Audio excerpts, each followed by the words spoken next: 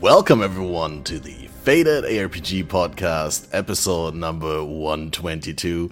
Today is the day after Christmas. Well, the 27th to be precise, so the day after all the Christmas festivities. So we're back in business, we got time. I hope you guys had a wonderful time with your families.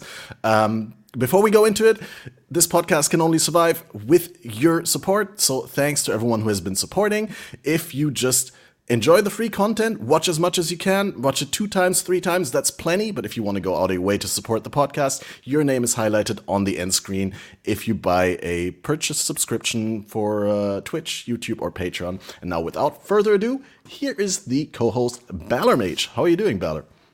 Fantastic. Only slightly tired. We did a lot of streaming for Christmas. I didn't do nothing in real life. We just did a lot of streaming. No actual Christmasing. Nope. Damn.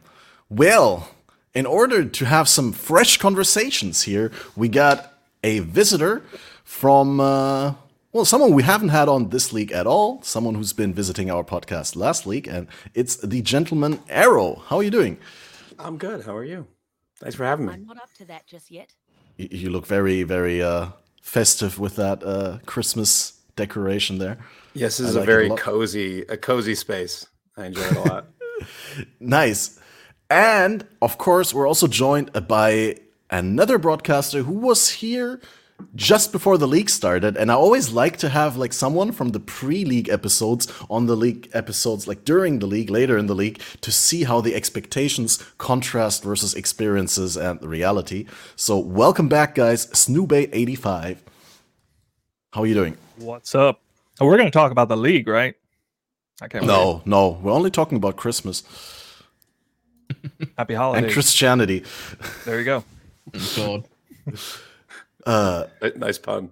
Oh, wait, was I supposed to say Merry Christmas? I'm sorry. Merry Christmas. You can say whatever you want. I mean, it's over. People are not going to New suffer. Year's is the next one. You guys already made plans for New Year's? Yes, stream. I'll be taking a As vacation. of now, yeah. Ditto. That's just the thing to do. Yeah, I'm thinking about it. But we definitely will do a stream the day before because we want to go over all the fun stuff that happened this year, like a PoE 1 year review, recap. What's the word? Both of In those. German, there's this word. I think recap is the correct word. Oh, But yeah, what have you been doing over the holidays, Balor? Like, if you've only been playing, do you already have a new build? 2 new builds? I forget what I was playing last time you did the podcast. I think you were at the point where you had moved on from the Lightning Trapper because it was not as good as you hoped it would be in the endgame maps. Since then, we already made an endgame Flame Blast Totem build. Yeah, I remember. That was the one that you went really talked well. about. I like that. It went really well, but not like blow anyone out of the water well. Just like quite good enough to play, definitely good enough to map with. The return of pizza sticks worked, but not like, oh my god, everyone should play this. More of a nostalgia play. Like it's now good enough to play, which is great because it wasn't for a while. Then we moved on. Now I've made MF Pathfinder. But I swear I'm only going to play it for a few more days and then I'll give it on and move on to different builds. I swear I'm not going to MF for the whole league. My chat doesn't believe me. Well, I thought you were going to farm Ultimatum all league. Yeah, I wanted to. And I still want to. It's still really fun. It's so shit, man. What was the biggest reward in a single round that you ever got? And how many rounds do you think you did in total? I don't know how many rounds I did in total, but... Thousands? Probably not thousands, but... Definitely, maybe more than 1,000. So, but not best reward? thousands.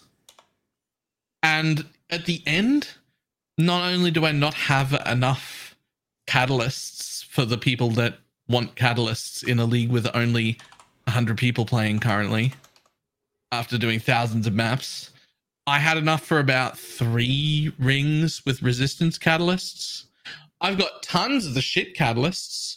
If you just stat catalysts, I got like 700 of those. Like, not enough of the good ones. And I think the biggest reward I got was maybe, I don't know, like 14 chaos or something. I thought you were going to say at least a couple divines once. Oh, no, you're right. I did get a divine twice. I forgot about those. 1 divine twice. Okay.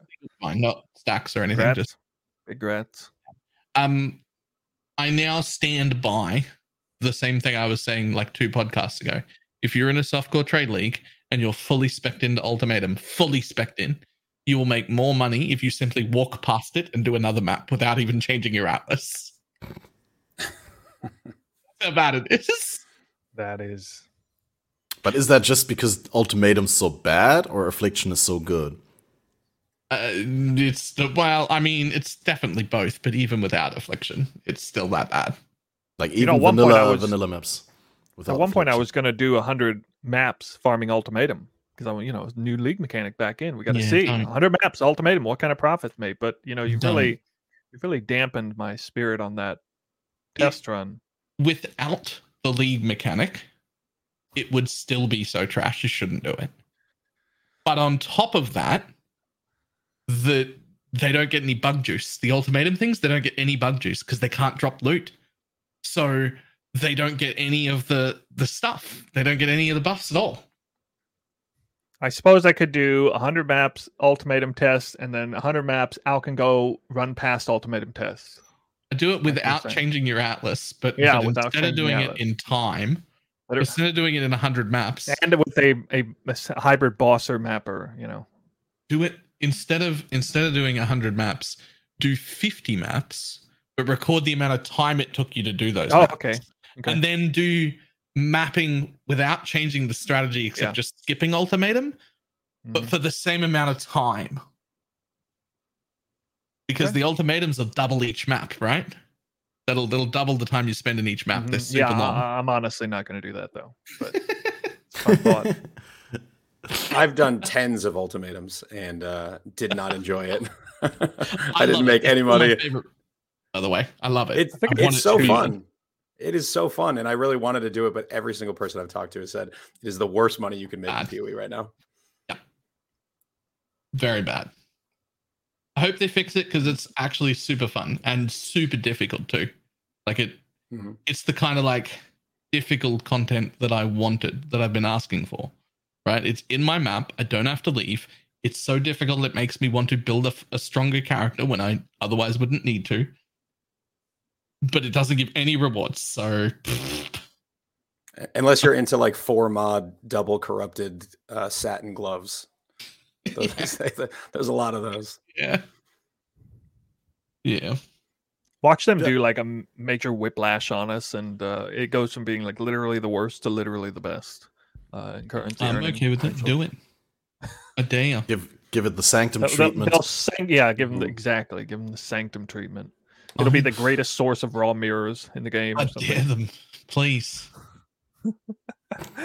I'm the biggest fan. I want to play it. It's my favorite mechanic. I really enjoy it. Make it happen, please. Yeah. I really like it for the freeze. I don't think I like it for other things as much as other mechanics. Like just the raw gameplay, no, but like being able to have that freeze every couple of seconds and talk to chat. We say it all the time on the podcast, but that freeze is just the best feature any League mechanic has ever implemented for Path of Exile live content creators. I'm not gonna lie, I never stop and talk. I just talk to chat while I'm doing all content, and sometimes it kills me. Man of the people. Yeah, you just sometimes you die. It's just how it is. Especially this league. Yeah, fair enough.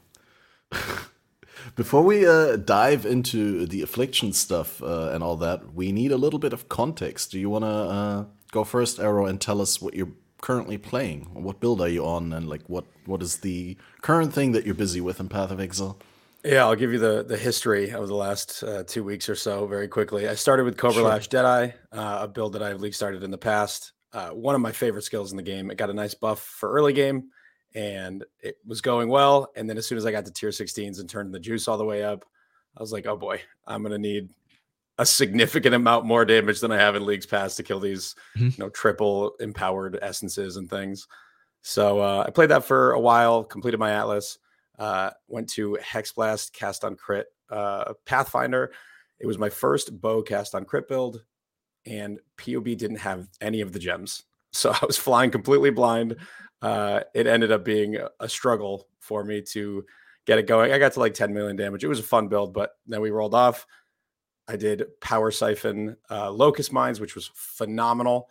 Spent about 20 divines and took on all non-Uber content, blasted the Feared, farming super juiced 8K Wisp maps, and made a bunch of currency. And now I'm playing Frostblink, triggered by Azanaths with a bow to Boss Rush, because Boss Rush materials are unbelievably cheap, and Boss Rush loot is incredibly valuable because everyone's just magic finding and spending 45 minutes on a map. So we are heading on to Boss Rush.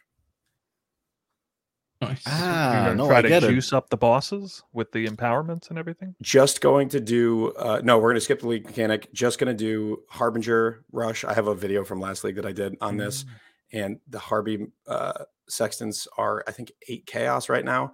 And it's easily going to be like 10 to 12 div per hour easily. That's what it was last league, and now invitations are 100 C, so it's probably going to be closer to 15, which is pretty wild. What are fracture orbs at now? I knew a few days ago there were 14 divines apiece. Yeah, last I saw, I think there were 13, but I don't know what they're at. But yeah, we're going to be doing some printing of that. I'm checking it right now. Fracturing orbs are 3,000 chaos. It looks like. Quick math, anyone? I don't know what that is. Like 15 divines? Yeah, 15 divines. Yeah, this is probably, it'll probably be closer to 20 divines if that's the case. Because I think I was getting like 5 fracture shards per hour as just like one of the many ways I was making currency. Yeah, just for context, the fracture orbs are never, basically never worth more than 8 or 9 divines in any given league. And it usually takes a while to climb up to that. At this point, I think it would normally be like 6 or 7 divines. 6-ish would be, for the past few leagues. But I think I know why they're incredibly expensive, because I did actually farm Harbinger. But I think it has everything to do with the fact that Harbinger specific rewards are not affected by the league mechanic. They're it's one of the few things that's not impacted by the league mechanic at all. And Harbinger is favored for non-wandering path mapping, which this is a league where everybody's trying to do wandering path, whether through the Exarch altar, zero investment stuff, or extreme ends of juicing stuff. So it's just not being played. Yep. I agree, but also the one other point that makes them more expensive is just that everybody who's doing the MF stuff has significantly more money than normal. Yeah, and they don't want to say inflation factor in the economy. This economy is pretty crazy for sure. Yeah, if they have a ton of money and they don't want to stop what they're doing, then the things they want to buy, fractured items to make fracture orbs to start making like perfect gear, just go up in price. Yeah. Just so I might have to look into that. My favorite, so I've been very excited. I've been telling people. There's been a lot of. All of you have probably got this. There's been a lot of in chat. Oh, I don't like MF. I hate that this is an MF league, which is like a little interesting to me because it feels like the wrong thought path. Like instead, you don't have to MF this league. You absolutely do not have to MF this league. You are not trolling if you don't MF this league. Like it's fine. But what you got to do is think about what everybody wants. And if the meta is MF, 1, you can juice the content without MF, it's still fine. But 2, there's a whole bunch of things the MFers want that they're not providing themselves. You can provide that, make tons of money. Yeah, absolutely. I also was making a lot of money juicing without Magic Find, just doing legions in Jungle Valley. I was dropping a raw divine every other map. Nice. I mean, you can make a lot of money without Magic Find, because I'm definitely one of those people who doesn't enjoy Magic Find. Baylor and I talked about this a little bit before, but I don't enjoy the limiting factor of Magic Find on build creation. So I find myself very quickly getting bored of you become limited to a number of skills, you become limited to a number of items, and it's just doesn't excite me quite as much as it used to. Yeah, of course I've gotten a few of those messages, but I think I'm somewhat immunized from the sort of magic, how should we say, the Magic Find hater crowd. I don't see very many of them in my Twitch chat because I can't imagine why. they're not going to watch what I'm doing for very long. If that's the case, I'm usually cordial about anyone that comes in, and occasionally somebody or maybe YouTube comment randomly or something. But up front, before anyone even asked or inquired about it, I was telling people just straight up, like you said, Balor, you really don't need to have this is an incredible league, because yes, while it is exceptionally good for Magic Find, and that you could say we could declare this is a Magic Find meta league, it's actually really good on the other end of the spectrum. It's still really good, and Magic Find builds are being tested to a much greater degree than ever before.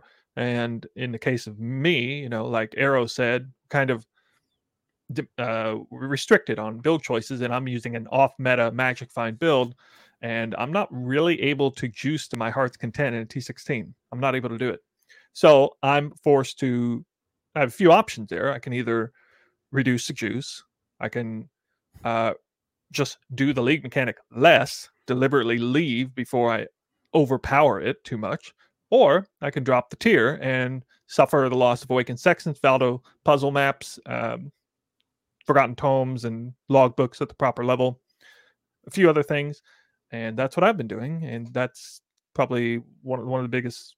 I put a video out on Cemetery 7 tier 7 farming, and a lot of people still don't know this, so I should probably let the community know that doing the league mechanic in a major way at a low tier map seems to be the best option, because unlike so many other mechanics and league mechanics, this specific league mechanic does not suffer from what we should call low map tier syndrome or whatever. You still get ample rewards. You don't just get ample rewards, you seem to get identical degrees of juice in a lower tier map that you would get in a higher tier map. So really the only loss is the Eldritch Altars, Eldritch Minions, which is impactful, the Awakened Sextants, Valdo's puzzles, and that's about it.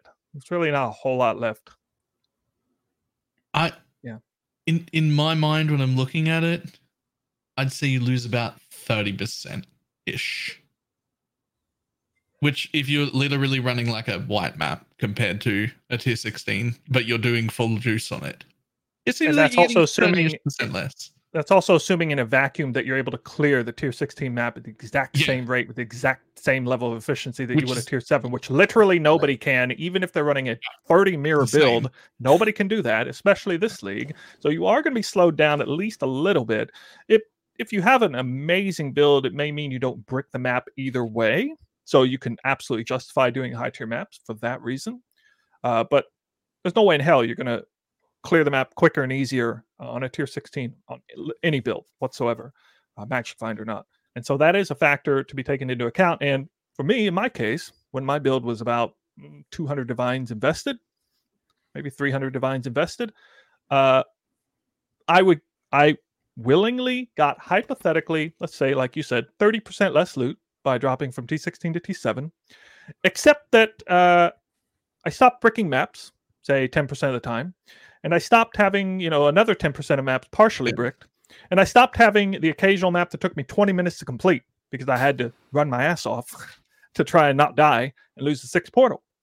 Oh, yeah. And when you do the math on that, apparently I come out like, 50% more loot and in like 40% less time.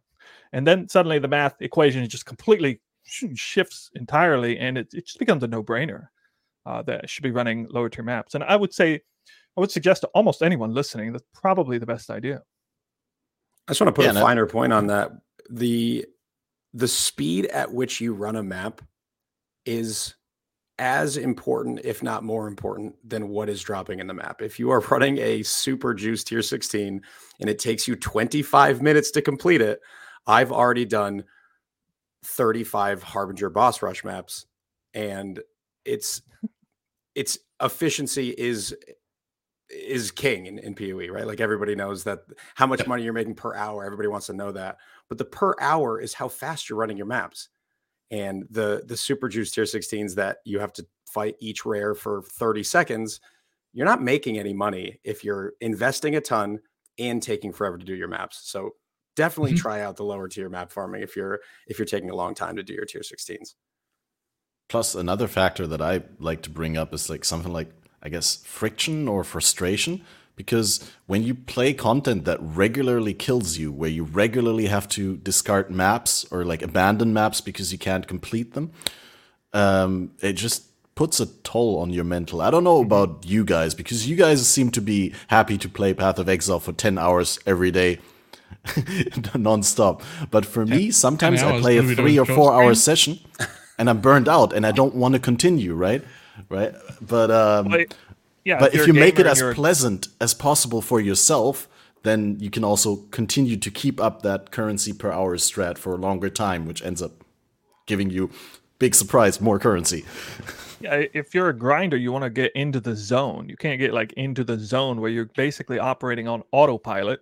And, you know, as a content creator, what that means is actually able to communicate with your community while you're playing. That's what that actually looks like for us. But for the regular person, what that looks like is they're playing the game. They're just completely mind off somewhere else, thinking about other things. You know, maybe they're literally watching a TV show on the second monitor, listening to this podcast, yeah. There you go. While they're mapping, and you know, I think everybody enjoys being challenged and tested, and we all like the early league start process where we try to get away with murder by, you know, scraping by, doing harder content than what we're maybe ready for, because we can kind of overtake it with skill as opposed to gear.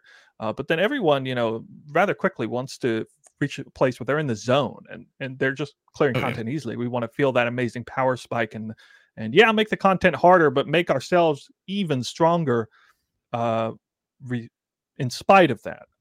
And yeah, that's the way everybody enjoys playing, I think. Right. I'm sorry if I actually missed it. You mentioned you invested 200 divines into your build, but what build are you exactly playing, snoobae? Are you on your tornado shot or? Oh yeah. All right. So a little backstory on that. I figured out in the past, I don't know, like half a dozen leagues, I would have probably had a better league start if I just skipped straight to Enraged Strongbox and tried to farm it with like a minimalist Toxic Rain character. Toxic Rain, like on a Quill Rain and some Magic Vine pieces. I mean, we're talking like real junky gear, maybe a few divines worth of gear. 5 link at best, not 6 link. Trash. Yeah, and I realize now after playing the game for a while, I could totally get away with that. Like I mentioned earlier, kind of get away with murder by, you know, having less gear than what should be capable of doing. And that was kind of my thinking going into the league, and I knew that I could elevate that build further by shifting into Caustic Arrow, as I got like a Widow Hail bow and a really nice double dot multi quiver, and it could turn that into a real high efficiency farmer at tier 16s, Delirium, and even beyond. And I knew that Caustic Arrow, with a decent amount of investment, say, I don't know, 40-50 divines plus, would be able to clean up beyond, at least outside of Delirium, very quickly, like before it even had a chance to spawn and move. And I know how good Beyond is, generally, for juicing. So I got to thinking that would be a pretty nice route. And then, you know, I could shift out of that into Lightning Arrows or Tornado Shot or something, into mirrors and mirrors of investment. So that was my plan. But that got absolutely wrecked when we discovered that the league mechanic was the most impactful thing you could do. And it made monsters incredibly tanky, especially at tier 16. So that kind of ruined my plan, because my plan was highly specialized in understanding that monsters have only a certain amount of health and a certain amount of damage at this level. You practiced exactly the amount of damage required and not a single bit more. And it wasn't nearly enough. Now, I I got creative and I worked in the Gull Helm and the Blunder Boar and forced Gloom Shrines on every map, and managed to absolutely rip apart tier 16 juice maps with wisps in Cemetery, where I could make use of a full-time Gloom Shrine and like 7 other shrine effects on average in the map, and I could make that work. And it was fun because if I died, it would make the map really hard to finish, but that's okay. That was one with Harbinger and Strongbox involved. But then after that, I discovered, hey, wait a minute. If I don't really have enough damage on this build to do this content, what about doing lower tier maps? I started asking around. There was a few rumors floating around. This is like over a week ago.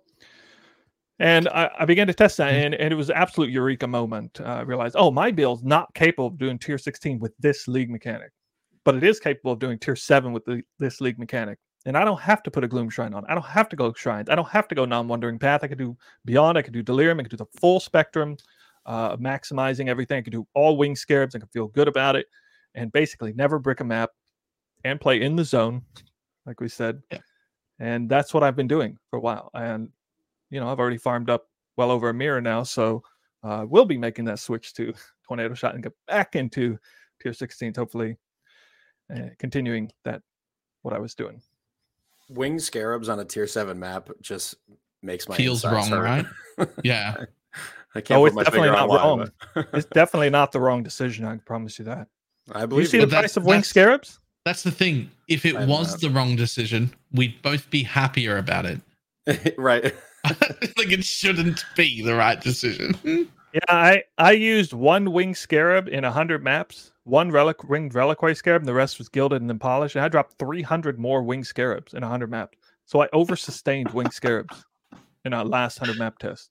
Triple. Okay.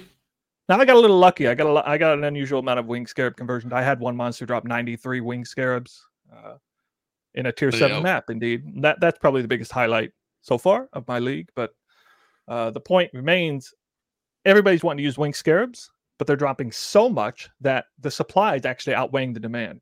So there's huge supply and there's huge supply and big demand right now, and there's actually more supply than demand because the conversion loot's off the chain with the purple wisp juice, purple combined with yellow. People strike gold with those conversions. I mean, it is.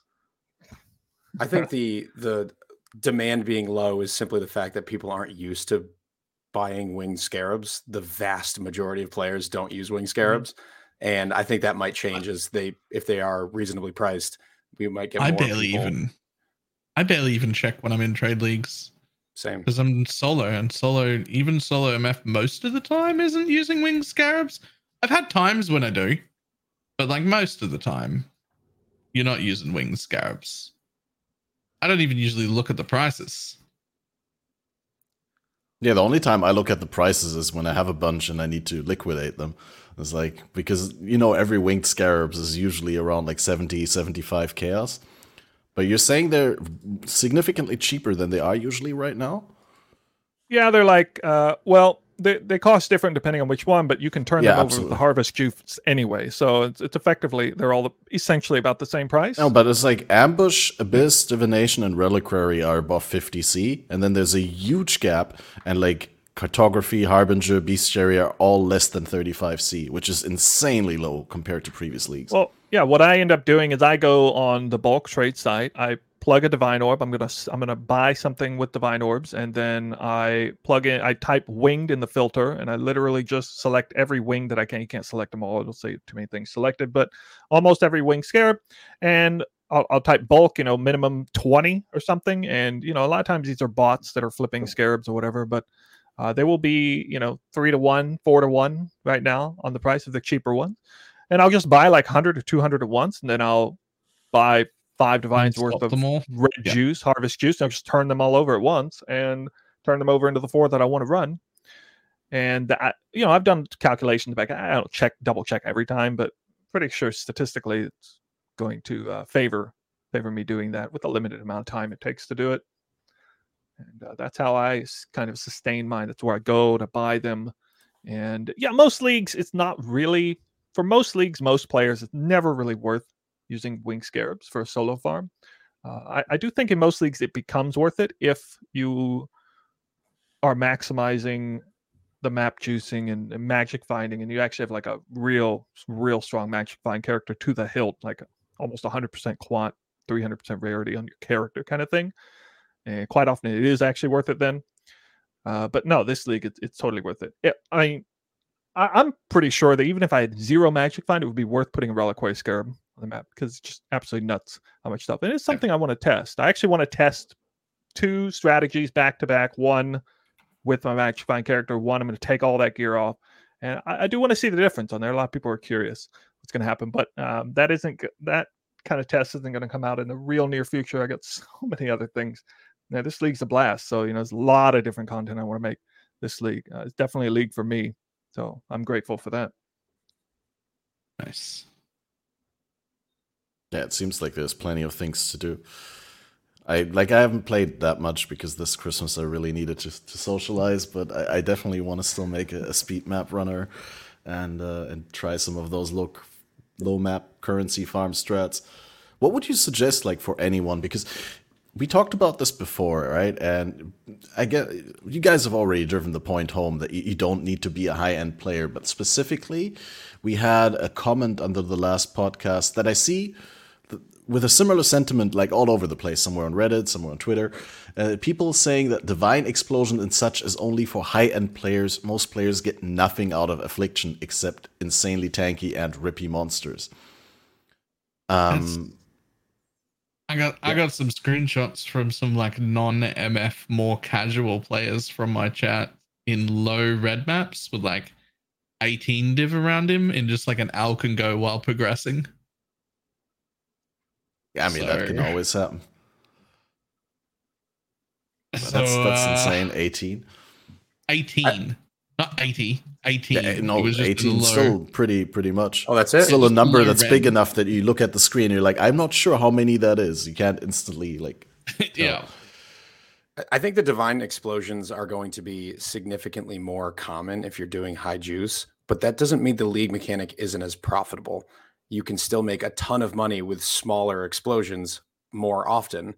And just because you're not doing the 6-man group play 80 Divine Empyrean strategy doesn't mean that you can't make a ton of currency when a mob drops, 15 chaos and an exalt and a divine. That's still very good, and it probably took you 10 seconds to kill it instead of the uber juice stuff. So there's so much money to be made for players who aren't doing top tier magic finding that. I think honestly it's on us as content creators to give strategies, to give ways to make currency and kind of break that perspective. Yeah, I'll make a comment on that. So I understand where that sentiment comes from, and a lot of what I said already kind of addresses that a little bit with moving down the tier. But to such a person who is farming tier 16, struggling with league mechanic, first of all, obviously it's something you need to practice at, looking up YouTube videos, how to do it good. I know Tuna came out with a video a while back, kind of detailing some of the things to think about when you're in the Wisp realm to try to maximize that. That is absolutely content worthy of seeking out for people who are struggling on it. If you're only getting 1,000 or 2,000 Wisp power in total, you're not doing it right. You can absolutely get more than that on average. I would say shoot for 4,000 plus, 4, 5, 6,000 on average, and then you're doing pretty good. And that may not be the mark either. I mean, that's kind of where I'm at. Where I'm at right now after doing a lot of practice with it. So practicing the league mechanic, getting good at it, understanding how it all works, to get a decent amount of Wisp juice. And because the reason is because that is truly more impactful than anything you do with Scarabs, anything you do with Sextants, anything you do with your Atlas. That really is the bigger factor than anything. So that is kind of paramount to do that. And it's a new league mechanic, new things to explore. So it should be fun for most people to get good at that. And then after that, sorry if I may interject, is it very complicated? Like, it's a long Tuna video, but is there like a way to just paraphrase the 3 more important takeaways or something like that? There's a lot of idiosyncrasies in it. You don't have to dive too deep into the nuance of it, but you're trying to find events and you're trying to follow trails and you're trying not to backtrack. You're trying not to just blow through the what do you call it? The darkness without chasing anything. It is not time based. It is darkness based. So like however much you push away, So you can literally AFK for an hour, and it's not going to mean anything in there. I believe so, anyway. That's something I've used a lot, by the way. I'll just stop Yeah, downstairs to shoot around me, but make sure nothing's there, and then Alt tab to like path a building or like look at somebody, some link from chat, or like do so. I'm just in the middle of my map downstairs. Mm-hmm. Yeah, but I'll just finish the point real quick. So imagine you're somebody who's getting a 1,000 or 2,000 juice. Then you start practicing. You get pretty good at it. You get 3, 4, 5,000 wisp power every time. You're doing T16. Suddenly the map's a little too hard for you to do. Your character's, a few divines invested. The juice is a little too much, and you're struggling with it. What I would say is I would suggest try doing something like Cemetery at its baseline tier, like tier 4 Cemetery. Continue doing the Wisp Realm as best as you can.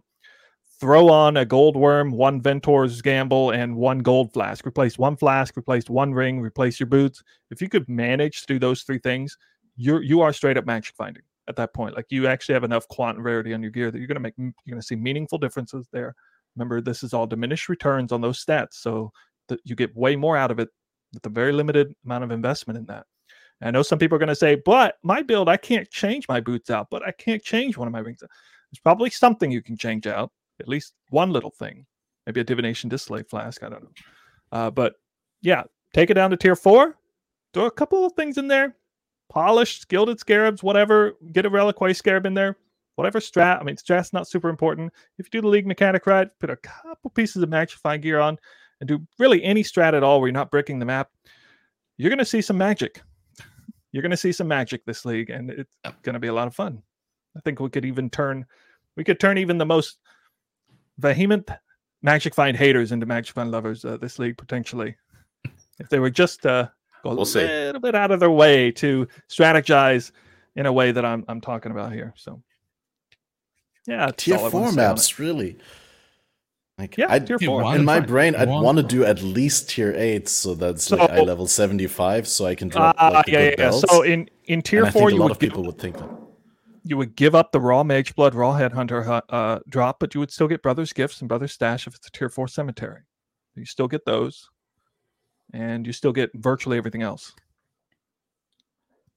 You start there. If it's fine, it's easy, go ahead, bump it up to tier 7. Bump it up to tier 11. Realistically, if you're doing the tier 7 farm right now, if you could do the tier 16 farm just as quick, if you could, it would be worth losing. You'd lose like 10% chance for the Spire. You gain a bunch of other stuff. It would be worth it. There's no reason not to go up tiers. It'll be slightly better every time. It's just not better by nearly enough to be worth slowing you down that much. Like, your character would have to be able to go zoom straight through it at the same speed. And then it would be worth going up. If it slows you down by 10%, you're probably maybe even, but now you're dying and now it's annoying and now you've got to pay more attention and it just became harder, but you didn't make any more money. If it slows you down by more than that, you're losing. You might as well go down tiers. Like, this is just how it is. Which also is my least favorite Magic Find position, by the way. I actually personally dislike it a lot. When going down to lower tiers is the correct thing to do. What was your take on Scourge League when the meta was tier 3 tower, then it was tier 7, then it was tier 10, I think. I never did any of it. I was in tier 16 the whole time. I'm doing the same thing now. I'm in full MF gear. Well, not full MF gear. I'm in half MF gear because if I was in full MF gear, I wouldn't be able to do it. and I'm in tier 16s. Because I just like it better, but I'm not telling people to go up there with me. That's just because I want to be in tier 16s, and I'm just willing to make less. I agree with your sentiment there. I do agree with your sentiment. Maybe I'm more willing to drop down if I see the advantage is there. But I've always said literally my favorite core mechanic that's ever been introduced since Ultimatum was the Eldritch Altar system.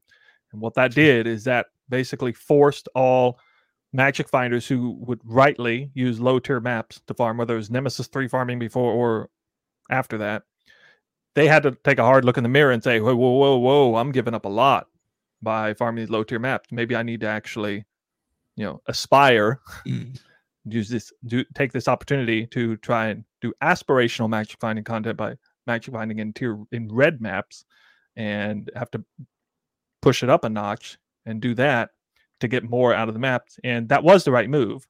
Not this league, maybe, but generally that is the right move. So that, in my opinion, is an example of a great league mechanic, core mechanic that's introduced in the game that creates aspiration, doesn't directly nerf what people are already doing, but creates new aspirational content for those people so they could work up to that and get way, way greater rewards by hitting a certain benchmark. It's not a linear progression point. It's actually like a benchmark progression point. We can actually see a goal in mind and you can shoot for it and succeed at it. And that is why my favorite core mechanic is the Eldritch Altar system. Yeah.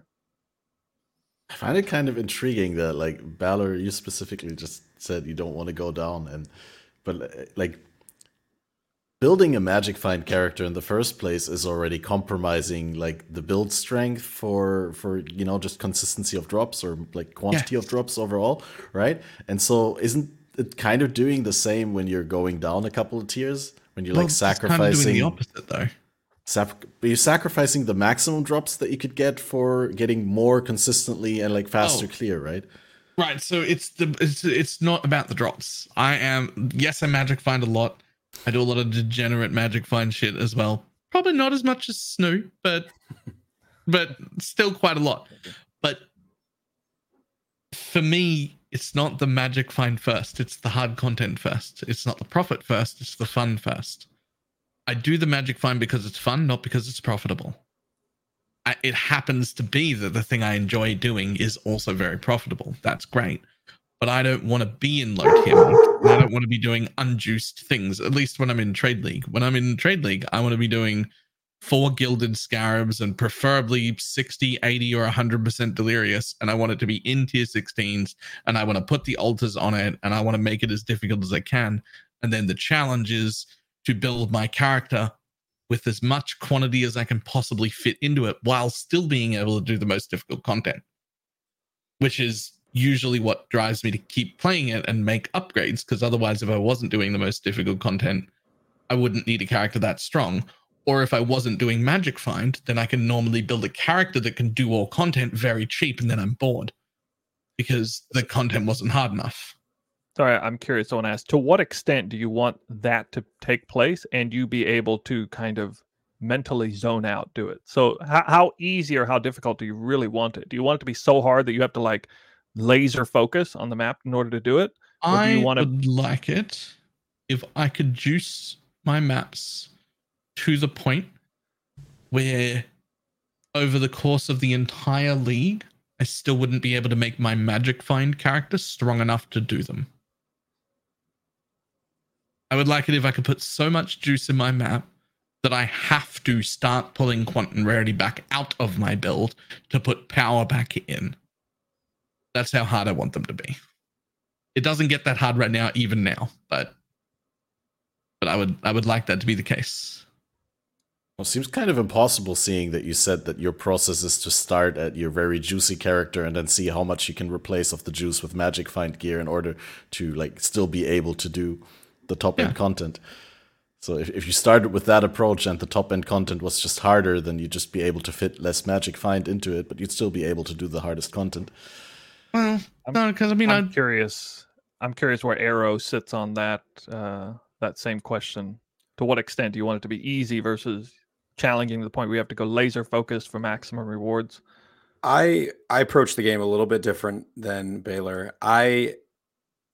The thing that drives me these days to play PoE is creating new ways to play the game, whether that's creating a new currency making strategy like that Harbinger boss rush thing.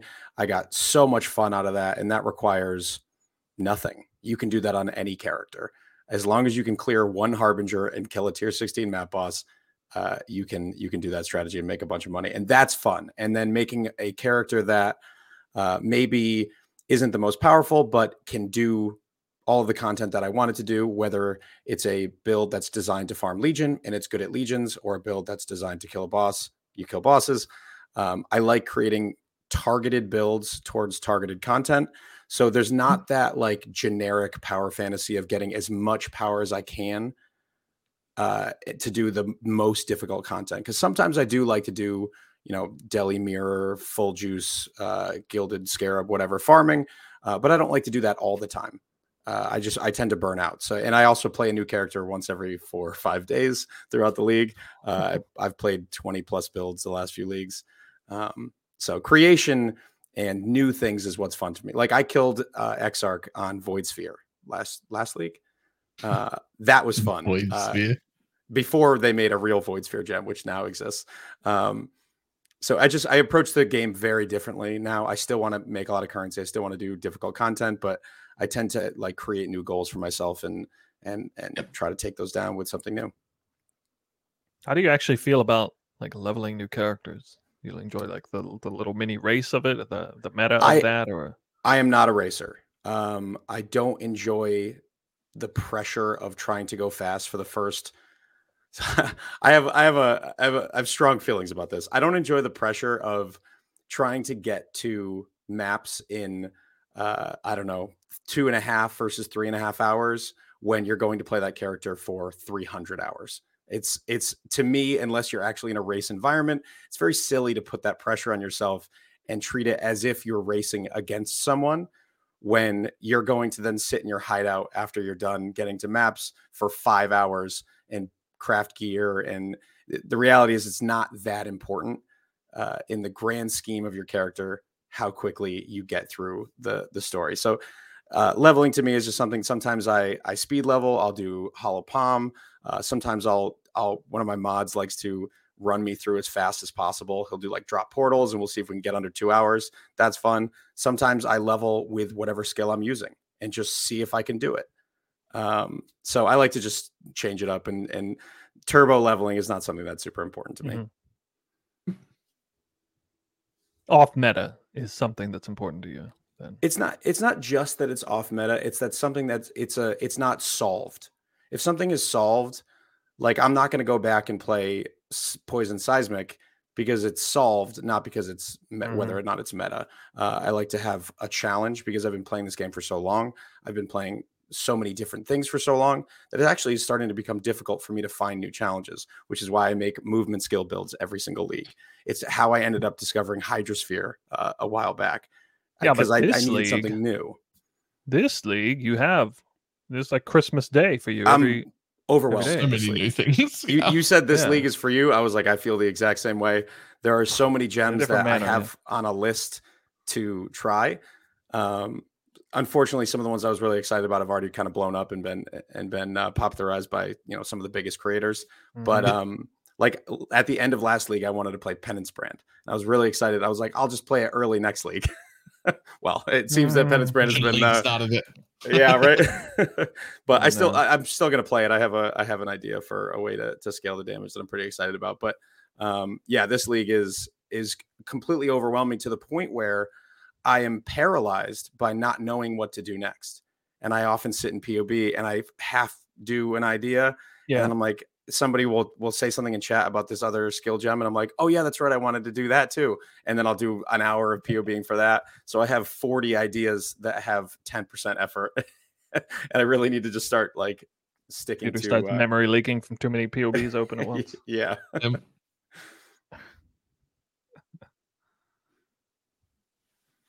That actually sounds great. Okay. I want to make so many builds. Just I'm stuck MFing. Somebody make me stop MFing. You can at any time you can stop. The first step is admitting you have a problem, and then. But this is how bad the problem is. I'm in a private league. I'm not in trade. Oh man! So that the money doesn't mean anything. It's not just that. This is pure grade. But it's more needed. This league. It's not even just a private league. It's not even dopamine anymore. It's methamphetamine now. It's not even just a private league. It's a private league where all things are shared. I didn't find a divine. We found a divine. There's like 100 and something of us, and all of it is shared.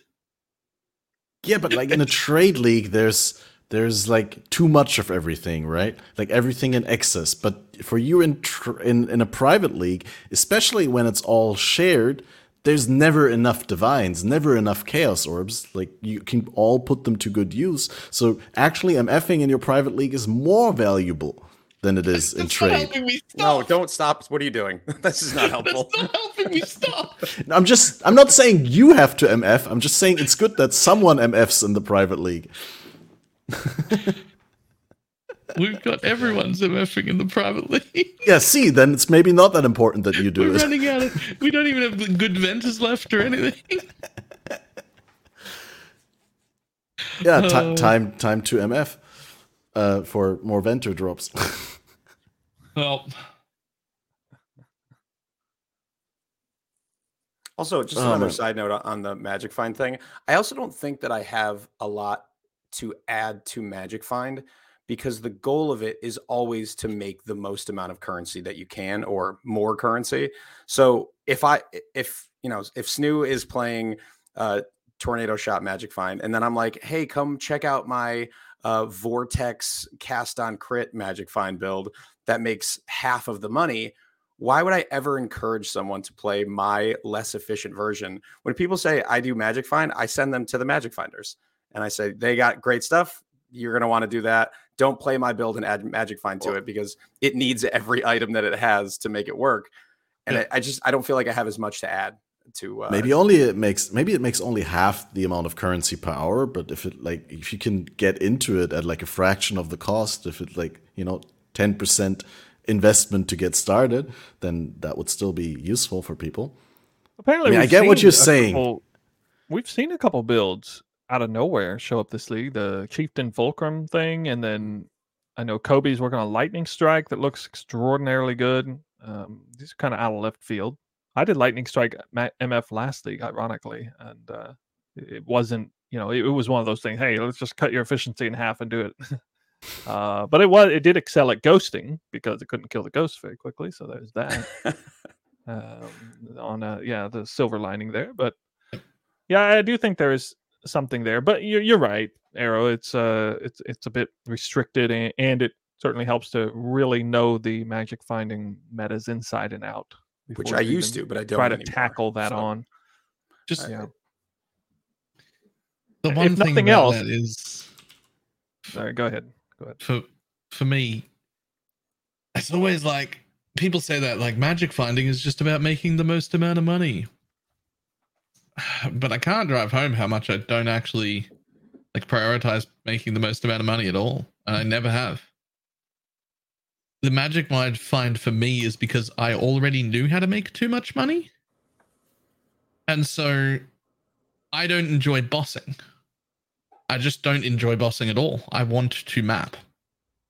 But since I already have played way too much and can make too much money, it's so easy to make a mapping build, any mapping build, clear anything super, super well if you just put enough money in it. Mm-hmm. And Magic Find is the way to make my character weaker, and therefore the same thing as making my content harder, but without just taking a piece of gear off or just making my character more shit. Because yeah, sure, I can make a shitter character, but then they're just like, why haven't you upgraded that? Why is this so bad? Right? It doesn't sounds like that doesn't feel the same. Whereas I can put a bunch of Magic Find in. You're stumbling into the age-old debate about, where did Magic Find come from? What was its purpose at conception? And yeah, I mean, I think most people can agree that it's an endeavor to weaken yourself partially in order to get more drops, and to try and find a balance in terms of efficiency of doing that. Of course, goes all the way back to the Diablo games, or maybe even further back than that. I don't know, but that's when I started exploring Magic Find as a concept many years ago. It made perfect sense to me. I never had anything against it. I thought it was, honestly, I thought it was kind of a brilliant concept. I do understand people's issues with it being restrictive on gearing. So you can imagine a world where maybe instead of certain key unique pieces of gear are the best gear for magic finding, rather than that, you would have a wide variety of different modifiers that could roll on rare pieces that would give you a little bit of quantity here, a little bit of rarity there. And would you sacrifice tier 1 chaos res for 3% quant or something like that. You just have a bunch of little micro decisions like that on a wide variety of different gear. That would probably be a lot more interesting. But we are stuck with, things like gold worms being the de facto best boots for magic finding. I think, but I do think in principle, conceptually, I really do like the concept of magic finding. I think I'm going to say something about magic find I've never said before that I never thought I would say. It's a safe space. Here it comes. I think I could do with. I think not in a vacuum. It couldn't just happen now, but I think I could do without magic find being a thing at all. Under which conditions? Also, under the condition that I had the ability to still scale my content up to the point where I'm struggling to do it. Right. Because that's the point. That's the reason that I do it. It's not for profit. It's so that I'm scaling in a good, healthy way that does make profit, but that I'm making stuff harder. Yeah, you did drive that point home. And so if there was just a way to keep scaling and keep scaling and keep scaling and also be rewarded for it. I have the solution, Valor. What you need to do is what I do, which is start Valdo's playing puzzle things boxes that are worse. Start playing skills that are objectively worse than the ones you're playing. And that is the new difficulty vector of PoE that you are about to embark on. Instead of Magic Find, you're going to pick skills that are numerically bad. You're going to play, I don't know, Viper Strike. Maybe Viper Strike's good this league. I don't know. But and try to make that do all the content that you want. That just sounds like making bad builds. No, it's making good builds out of bad skills. You can make the best build possible for a bad skill, and it can be a good build. And then you can take the skill out and replace it with another one that scales the same way, and all of a sudden deal 10 times the damage. You could, but you could also take your Magic Find out and deal 10 times the damage. We have the exact same perspective on PoE, on the way that we want to play PoE, but my solution is to create new builds, and yours is to create a more challenging version of the existing build by adding Magic Find. I think it's the exact same perspective. Kind of making good builds out of bad skills is like content creation Magic Find, right? Because you lower the value of your content of your build for the entertainment value of your content. Content creation Magic Finder. I think that's going to be my stream title today. Yeah, you're the only one missing a headline on your name, man. I didn't know what to say. True. It needs to be quirky enough, obviously. Hey, there was a viewer that you have, Catmaster. They made an interesting comment here. They wanted us to bring up something I think we ought to bring up. That's loot filters, especially this league. I think the topic of loot filters deserves its own conversation.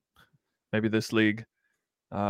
It's always something people need to be aware of, what the status of their loot filter and how it impacts how they play the game. Their efficiency level. Would you name this league in particular is absolutely nuts. I can highlight it.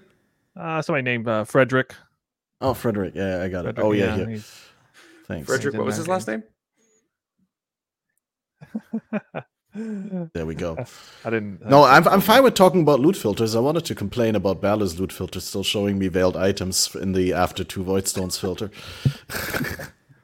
Have you got all of your unveils? Because I don't. Well, now I do, thanks to you. Yeah, do you guys want to start on this topic at all? I mean, I got some things I'll say on it, but I do think this league especially, it's something worthy of discussion. I'll start because it's going to be brief. I hate loot filters. I wish that someone would make them for me. I use NeverSync default for the most part. I make small modifications to it. But what I will say is that not having a good loot filter has slowed me down so much this league. And the first thing I'm going to do on stream today is upgrade my loot filter. Aer0. I created one for you, aer0. Fucking his is too strict if you're not magic finding, I promise. His filters are better than mine for magic find. Actually, I quite often open them up. I got different levels, man. I got at least 2 different levels. No, I'll side with aer0 here because like I'm super lazy. I don't like making my own loot filter. I mean, I do like making them, but like I don't like to sit there for hours and min-max them and prepare them for other people.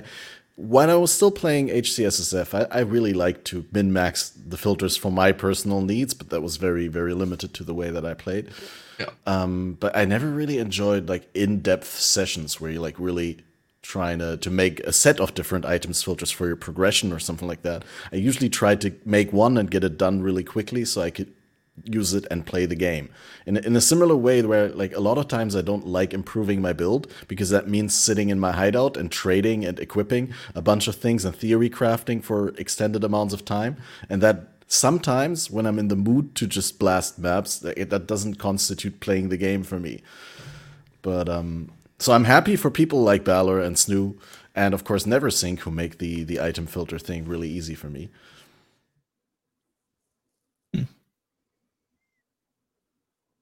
Yeah. Okay. So first of all, say apparently I have one of the most popular loot filters, or one of the most followed ones on somebody. Somebody just alerted that to my attention the other day. I had no idea. But I've had a loot filter for over a year now, and I update it 3 different strictness levels, but one of them doesn't really matter. It's just like early game chaos recipe stuff, very very minor tweaks.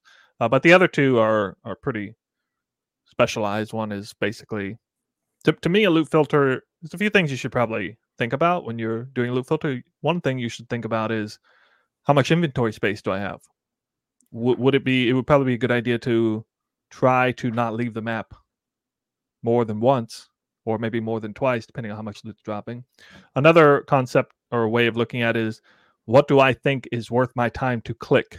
How much does a click have to be worth? So think in terms of click value. So yeah, so when you may suddenly realize that a chaos orb, while convenient, not really worth the click anymore. And this is one such league where a lot of people are going to come to that realization. And I've basically already come to the realization. So much so that I'm actually going to make a new filter that's even more strict than it was. Although I have edited mine to be strict enough to not pick up a loot filter. Maybe Awakened Sextant's worth picking up, probably. But there could potentially even that might fall off at a certain point. But this is just, of course, for major juicing magic find stuff. But anyway, here's one important piece of info that a lot of people would benefit from. Find yourself a filter from, some streamer or whatever, and it could be Balor, it could be me, it could be somebody else, and you can go to their site on the actual PoE website, look up their profile, and it'll have their filters. It'll have a section for their filters. You can follow it, and you can basically copy it in. But that comes with a drawback, whereby if they edit it in any way, it will turn out to edit yours, and you really have no control over it. I don't like that personally. So if I was somebody who was following stuff, what I would do is actually go to Neversink site, and you can actually pull somebody's filter and then edit it yourself from henceforth under a different name. And a lot of people don't know that. You have to search the player's account name caps sensitive to do that. So in my case, you see my name here on the video. If you type my name and the number, cap sensitive, you would actually pull my filters up, and you could essentially load them up into Neversink's filter editor, and you can save it for yourself and edit it from them for yourself. And you can just take my filter as a starting point, for example. I think a lot of people would benefit greatly from doing that. And I think anyone who's wanting to, get good at the game, that is one element of, doing it yourself, having that agency yourself. It's a good idea to get the hang of that yourself if you're at least willing.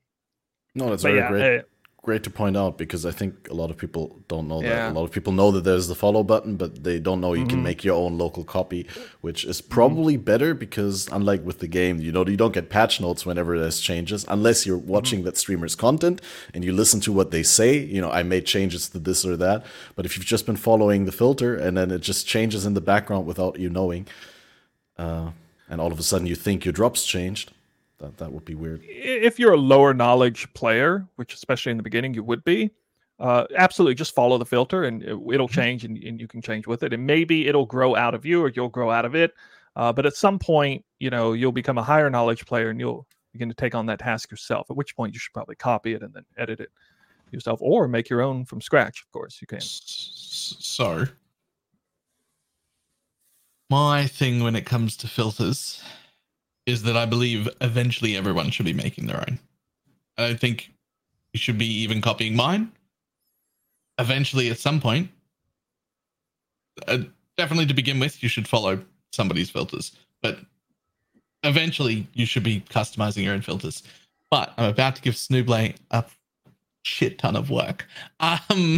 This takes so long, by the way.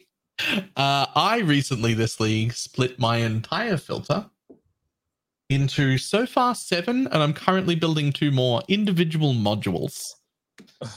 Yeah, I don't want to do a module thing. The use of modules, not only can you just follow my filters if you want to, but if you don't want to because you don't like how they look, you can spend all the time in the world that you want setting up your own filter with whatever sounds and whatever visual appearance you like.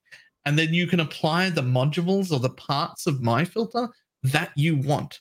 The div card tiering or hiding, the unique tiering or hiding, the rare gear tiering or hiding, the everything, all the currency tiering, just the leveling presets. If you just like the leveling part of my filter, every single part of it is split into individual modules. And now if I update one module, if I decide, oh, hey, the meta change, suddenly Hubris circlets a top tier and it needs to make it into my fracture based showing thing so that I see those. What do you mean? You're not showing fractured Hubris? I just picked it as an example. I'm pretty sure they're still on right now. But now I do that one change to the module. It updates all 3 strictnesses of my filter if you're subscribed to it. And then also it updates anybody's filter who's made their own filter but likes my fractured tiering and has put the fractured tiering module on. So if you trust me to do that part for you, you can make your whole filter and then just have all of the modules. You can do any pick and choose everything. By the way, it's so much work to do all the modules. It's insane. But it's become very, very useful. I think I currently have 7,000, people subscribe to the filter. About to have 7,001. Now that I know that I can add your stuff to my visuals, because I love the look of default. So if I can just take like div card tiering from someone, which is the worst thing about loop filters, by the way, it's terrible. I will absolutely be doing that. Yeah, well, that's the thing. I'm gonna have to make a lot of videos on it. There's still a bunch more to come. I've only done like 7 modules, and I think I need like 14, to cover everything separately so that people can pick whatever parts they like. Thank you for your service. Oh, this is a little bit unrelated, but did you guys know that D4 is actually a good game in one highly specific way? Okay. It has a better aesthetic and sound effect for its high level drops than PoE. I don't believe you. As much as we love the nostalgic swing sound, whenever you drop a unique in Diablo 4, it is pretty spectacular sound effect, sound design, and at some point I meant to pull that sound file over and put it in my filter, but I never did get around to it. Wait, I need to know that now. Yeah, you just have to go on YouTube, find a unique drop, short little 5-second clip or something. It's pretty epic. I could. Can you do an impression of it? I think that might be. Yeah, exactly. Swing is low enough level. I can swing. I can do the legendary drop sound. Is that it? Yeah. Can I lower the volume because I don't want to blast your ears? Awesome. It might not be. I think this is not the right one. 2 uniques at the same time. Hey, this is Don the Crown. This is a fellow PoE guy. Well, used to be, but let's see. I hope this is not too loud. Diablo 4? What? Well, I mean, Don hasn't been playing PoE. I would never be caught dead playing that game. Yeah, not live anymore. Anyway. Okay, guys, please. All right, let's see it. This is serious loop filter meta. Since I'm kind of like 2.5 monitors right now. I just dropped 2 uniques at the same time. Okay, I didn't hear it. I didn't even hear it. Yeah, I couldn't hear it on there. Yeah, I tried to, right? Like I searched for the unique drop Diablo 4 effect. The problem is he still has the sound effects enabled in the game. So you need to take Balor's advice and turn off the sound of everything. Only leave the loot filter sound on. Then it'll be extra epic when he hears it. Yeah. I'm sorry, I can't find that. We need to prepare that for next time we want to talk about it. We need a separate default. People can, if they want to go out of their way, they can look for it. And then they also don't find it, just like me right now. Maybe they're just better at searching for it than I am. Well, this game's just all about dopamine kicks. So if you can find a kick that kicks a little bit harder each time, maybe it's worth it. That's fair. I'm sure Balor would agree to that. Well, between the Magic Find talk and the item filter talk, you guys have already provided so much value today for viewers. So I'm really happy that we did this podcast. But there's also is there stuff that would give wait, let me rephrase that. Is there other things that you want to talk about in terms of like the game? Or any particular skill gems that you're looking forward to experimenting next with, or any future plans? I have one more thing I want as many people to be aware of as possible. I've been saying this for a few days now since I realized how it was priced. The amulet that was added last league called Defiance of Destiny. Everyone here is probably already quite familiar with it. It is currently 2 to 3 div in trade and like 7 if you want a really well-rolled one. And in my opinion, it is the same power level as wearing a Mage Blood. That's how much extra power it gives you. It is insane. It is only defensive power, but it fits into any build that can swap its amulet out. If you're not using like a unique amulet, you can just put this in. And so if you're really struggling because the league mechanic is pushing you in, Defiance of Destiny is your answer. And that is quite cheap for how much power it gives. It's way undervalued. I don't know if it's just super common and so it's not going to be expensive, or if eventually people catch on and it becomes expensive. I don't know. But it is worth using, and in way more builds, even if it's not like an end game piece for you forever, if you're struggling and if you're dying, that is your answer. Well, Balor, I'm going to have to push back on you on that one. I'm going to have to push back. Let's go. The real winner in the amulet slot this league is the absolute value of the Simplex amulet. Yeah, but that's way I can do twice the price for a base before it's crafted. Oh, it's like 100 times the base, but it doesn't matter. It's 100 times more valuable. You know why? It's infinitely time more valuable because it's 20% How much quantity does Defiance of Banner have on it?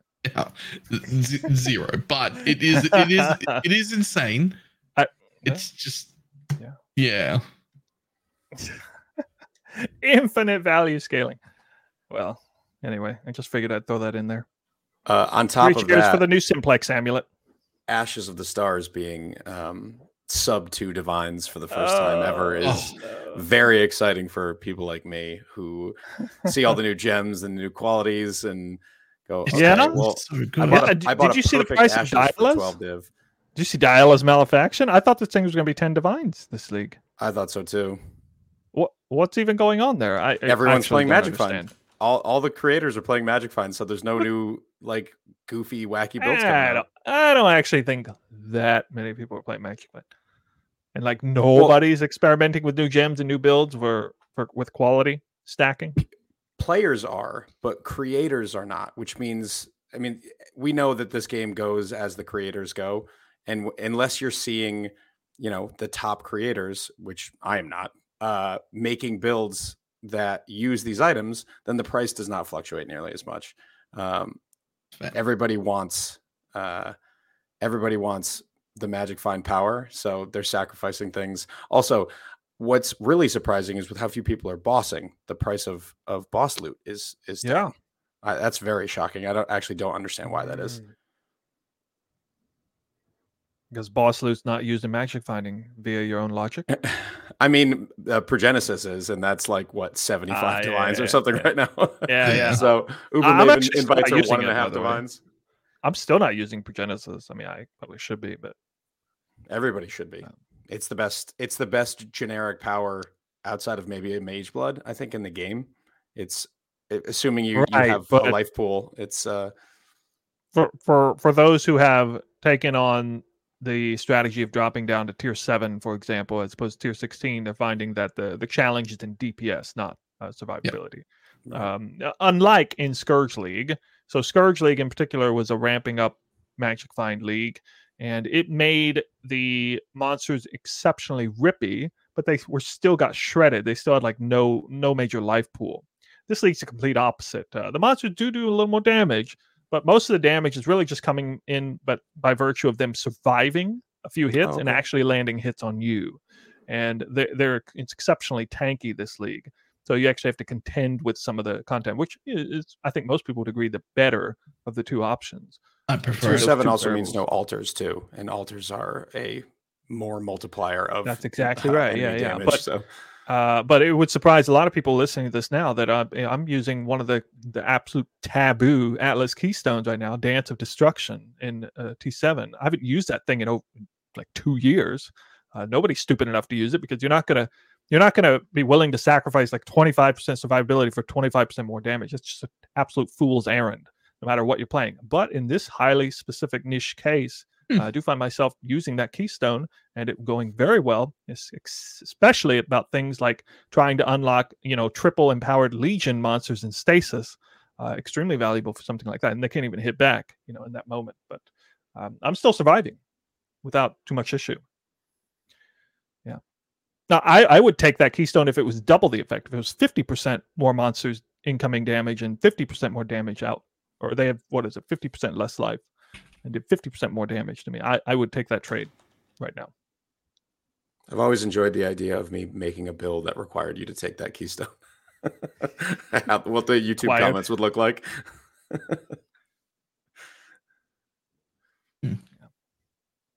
Yeah, give it a try. If you're into the lower tier juicing stuff, you might see it absolute walloper strong keystone for that niche content. Yeah, I've also never toyed with these. So there's always been like, it would be cool to actually have a build that can or should take these, but never found myself in a place where I was like, yeah, this is the time to spec into it. Also, wrong. The other one. I've taken the one where you deal 25% more damage or they die quicker. When I wasn't strong enough yet, but I still didn't have defenses anyway. I was like, well, I get one shot regardless, so I might as well just kill them easier.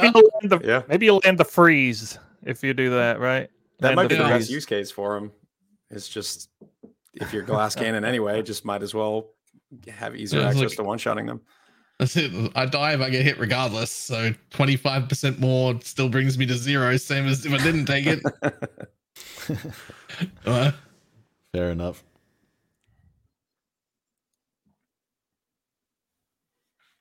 By the way, did you guys notice the max roll? I don't know what happened to max roll, but all my links got broken on my videos recently. I think they're updating things on their back end, but today's been a kind of an awful day for Atlas links.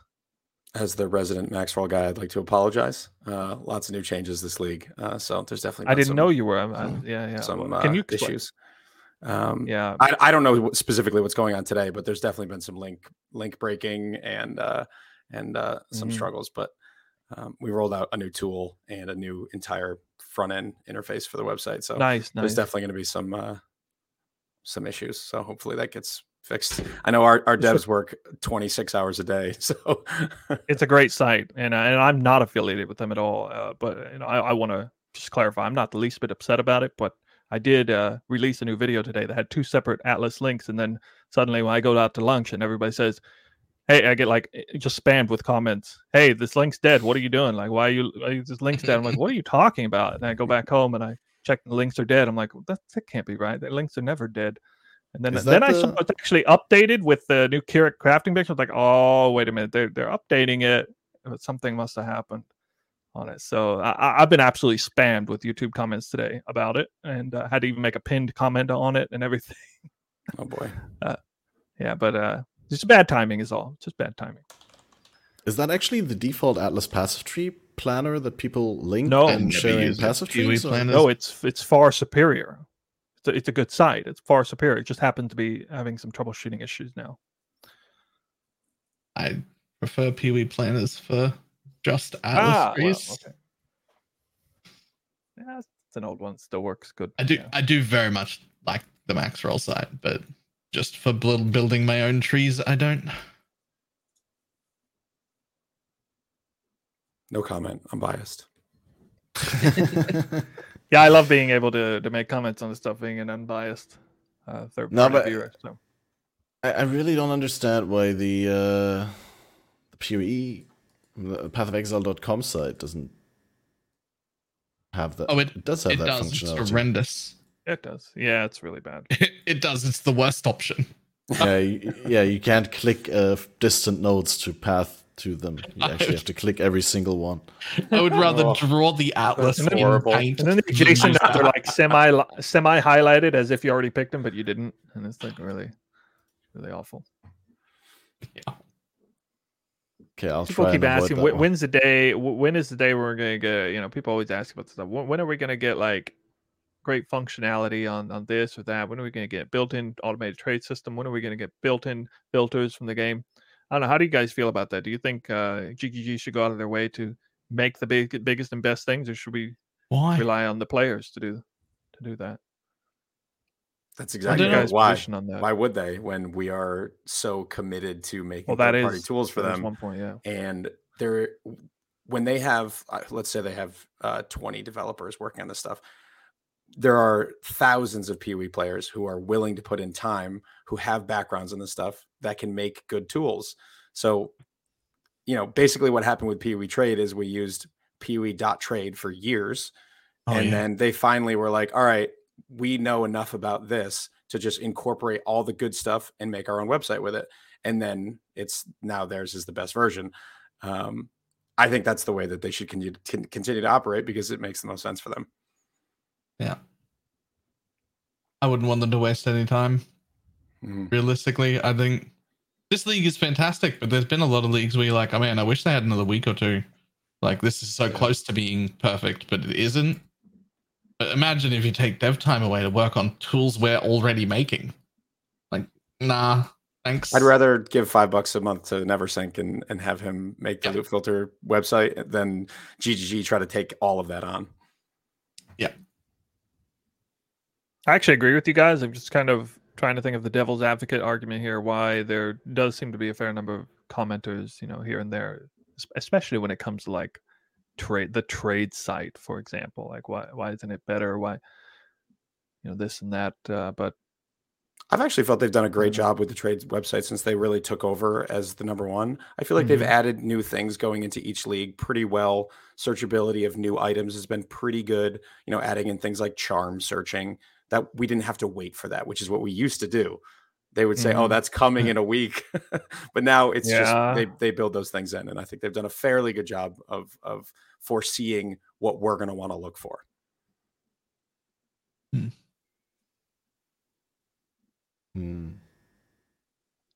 Baylor looks like he disagrees. I like most of the trade website. I'm really biased about it because it rate limits me. I do like 2 searches and it's like, oh, no more searching for you. And I'm just like, okay. I guess I won't do anything then. I can't stop it. I don't know what's causing it. Do we all get the same rate limit amount? Because I feel like I don't run into that unless I'm doing like if I'm in maps and I'm using Awakened PoE Trade a ton and price checking a ton of different rares or something, then it'll hit me after like 10 or 15. But if I didn't know any better, I'd say my account was flagged for getting rate limited super quick, because it happens when I search 1 or 2 things. But I asked.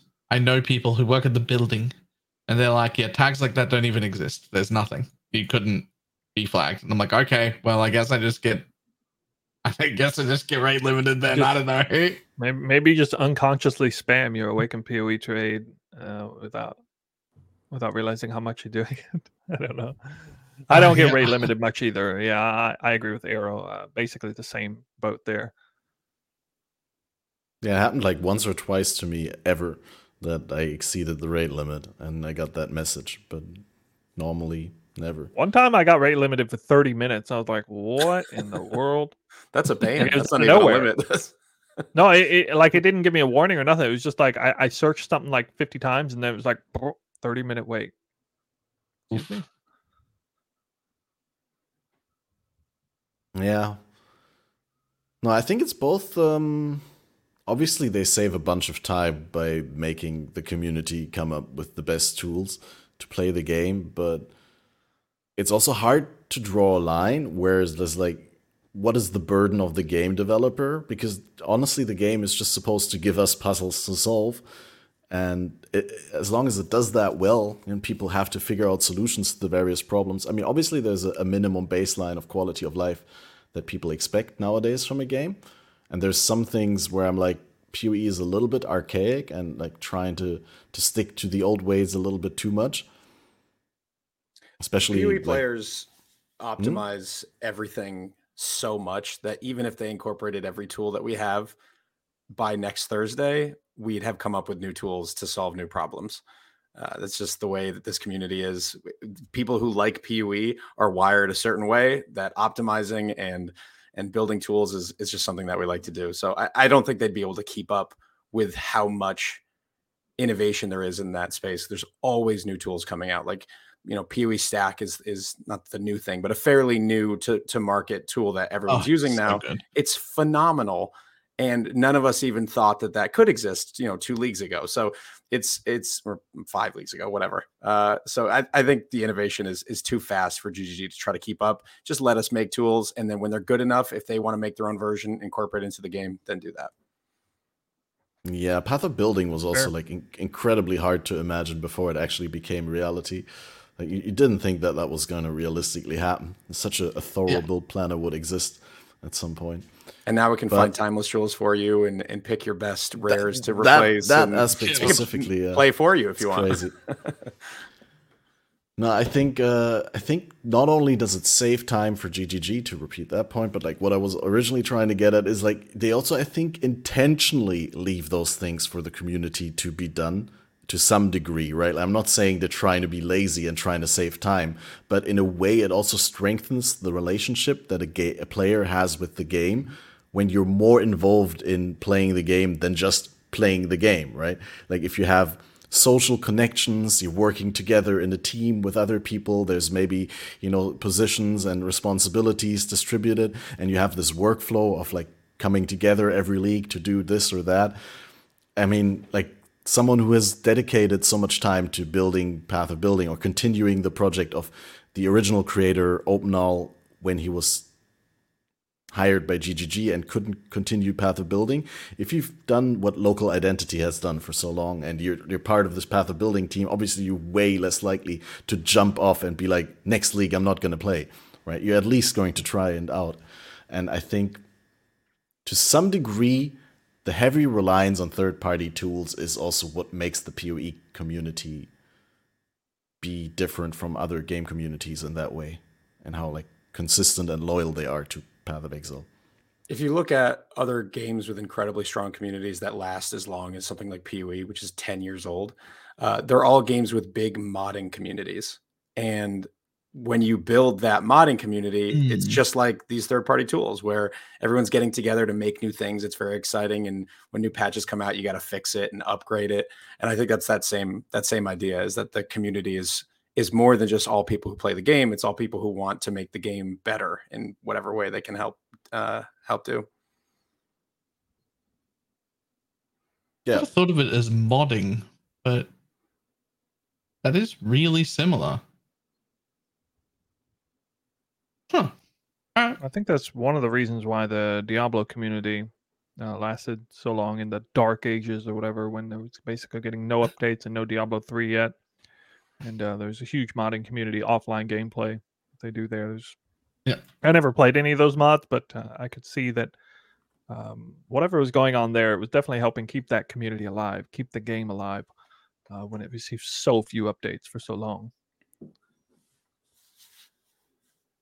Yeah, so it makes sense to me.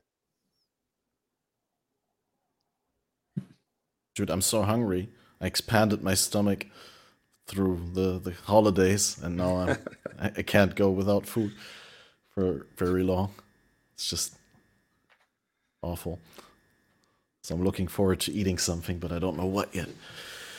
I was asking earlier, did we want to go over some skill gems that we're still excited to tinker with? Or is there something else pressing that you want to talk about? I just feel like that would be arrow space to shine, because you're the guy who rerolls builds all the time. So, I mean, yeah. So the new skill gems is the whole, whether it's the quality on the old gems that changed, or the gems themselves that changed, or the transfigured versions. There's so many new possibilities that I think this is probably the biggest potential meta shakeup we've ever had, and we're not really going to see it, I think, until next league. I think as we explore all of these new gems, you can't have a great league starter with a new gem because nobody used it. So all of the great new league starters are going to come out next league. And us content creators who do a lot of league star testing at the end of leagues, we're going to be diving into all of those gems. And I think it's going to make for a really fun last month of the league where people are discovering, oh, I didn't realize how powerful this was, in Act 3. And I think the league start meta next league will be entirely different. But as far as this league goes, there are so many gems that I don't even know which one to name. I'm so excited about so many. One of the big things I was excited about was Power Siphon. This is a build that I already played. And Locust Mines, because Locust Mines, this is my content creation magic find skill. It's such a bad gem, but it has so much power in it because it basically is free minefield support. It's got a better damage multiplier than Blast Chain or High Impact. And it's just really easy to get a ton of throwing speed on it. So all you have to do is figure out how to fix the absolutely broken mechanics of throwing mines that you can't throw at your feet, but then they aim at your feet. And Power Siphon fixed that. Power Siphon got changed this league so that it fires projectiles at up to, I guess, 8 enemies, but you can't barrage with it anymore. So it loses its single target. But Locust Mines gives you 3 mines to throw at the same time. So that gives you 3 times the Power Siphon damage. So Power Siphon kind of solves the problem of Locust Mine aiming at your feet because it auto targets enemies. And Locust Mine solves the problem of low single target. So they're like a perfect match. And then one really cool interaction I want to kind of let the community know about. This was brought to me by one of my viewers. Fury Valve works differently this league than it used to. Oh, the way that it used to work is it would take whatever projectile skill you were firing, and it would fire 1 projectile out, and then all of your additional projectiles would fire as splits off of the enemy that you hit. Yep. But now a bunch of gems were changed to be worded differently, so that Fury Valve wasn't actually changed. The gems were changed. So, for example, Power Siphon now says fires a projectile at some number of enemies instead of, I don't remember what the old wording was, but basically what changed was it now still fires all of those projectiles, and then any additional projectiles will split. So Power Siphon with Fury Valve fires 8 projectiles at nearby enemies, and then any additional projectiles after that split off of all of those targets. That works for Spark. That works for, I think it's Splitting Steel. So any gem that has built-in projectiles will fire all of those anyway, and then get all the splits. So the clear is absolutely bananas if you use a skill that has built-in projectiles. Oh. Maybe the Tornado Shock gem still has a chance then. I think there's maybe like 10 or so skill gems that can abuse this multi-proj, multi. Wait, again, so just to be clear, it might sound really stupid because I'm just repeating what you said, paraphrasing, but Fury Valve, the unique amulet, has a line that says modifiers to number of projectiles instead apply to the number of targets projectiles split towards. And what you're saying is, if the plus additional projectiles doesn't come from external effects, but from the base gem, then you still get the splits from that, but you don't remove the projectiles. So Spark used to say fires 2 additional projectiles to get you to 3 projectiles. This is a hypothetical, but now it says fires 3 projectiles. So they're not additional projectiles. Additional projectiles will get added to the splits, but base projectiles do not. So if a skill says fires blank projectiles, it will still fire those. And then additional, like Deadeye gets +2. And that's what I played Power Siphon with. So I had 8 projectiles that auto-targeted enemies per mine that then split 4 times. Times 3 mines is, I don't know, like it was like 70 something projectiles per throw. That sounds crazy. I think we're going to see some more Fury Valve builds coming soon, and probably from me as well, because it's very, very fun to cover the screen in projectiles. I mean, you've sent me over to the vendor in game where I'm just like staring at all of the gems to figure out. That's exactly what I did. That's way more interesting than the skill that I was gonna play next. I was thinking that I keep seeing no one use Warlock. And so I want to use Warlock because I feel like it should be good at something. It should be good at something. And so the idea I had was I forget the name of the shield that makes it cost your life, like 10% of your life when you use a skill. Wrath Pit to add a bunch of damage. Warlock with its blood magic stuff. But then Bladefall of Impaling, up the skill cost as much as I can, get its crit to 100, make it impale, make it a champion, and then go. I've seen that on a jug or like some Marauder build with Impale, Bladefall, low life with like 20k life or something like that total. Yeah, well, with the champion's Impale scaling, I feel like I can make that into a real build. I don't know yet, but I hope so. That was one I was looking at for at least at some point this league. Yeah, I think what you're doing right now, Baylor, is you're doing some content creation magic find, because you say Warlock stinks, which it does. So please make it work. I look forward to it.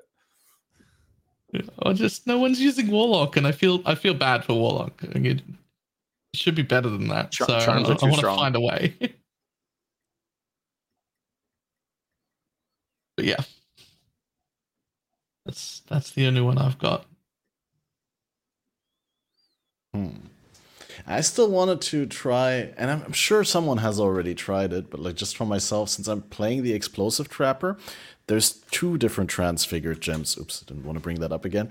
There's one, the Explosive Trapper Shrapnel, which everyone uses because it's just bigger base damage, bigger radii, and bigger damage effectiveness.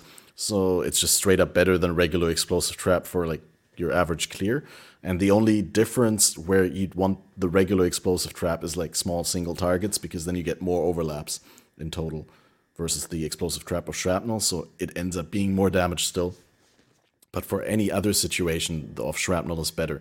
But there's another one called Explosive Trap of Magnitude, and that one doesn't have smaller explosions, but it's just one big explosion, but also doesn't have innate gem conversion, like the 50% physical to fire. So with that one, you could make a pure cold damage Explosive Trap, or you could do Poison Explosive Trap, and I don't know, it's probably not going to be the best choice for either of those, like, build. We definitely need archetypes. More poison builds, so please make it. Yeah, maybe next league. But yeah, I'm just curious what that's going to be. I'm looking it up as we speak right now, because I'm actually curious how its base damage is. I like the idea of taking away innate conversion on gems to open up new possibilities, because I mean, when you do some amount of built-in conversion, you limit the skill pretty significantly. So I definitely, I think that's a cool way for them to explore. The transfigure gem stuff is awesome, but I think one of the really cool things is changing kind of the core identity of the gem. So you still have, you don't have to make a new visual. It's still, it's still spark, but now it's spark of freezing or something, and now it's got some built-in cold damage. I think that's a really cool way for them to give us new things to work with and expand the sandbox that we're all playing in without having to do too much work on the back end.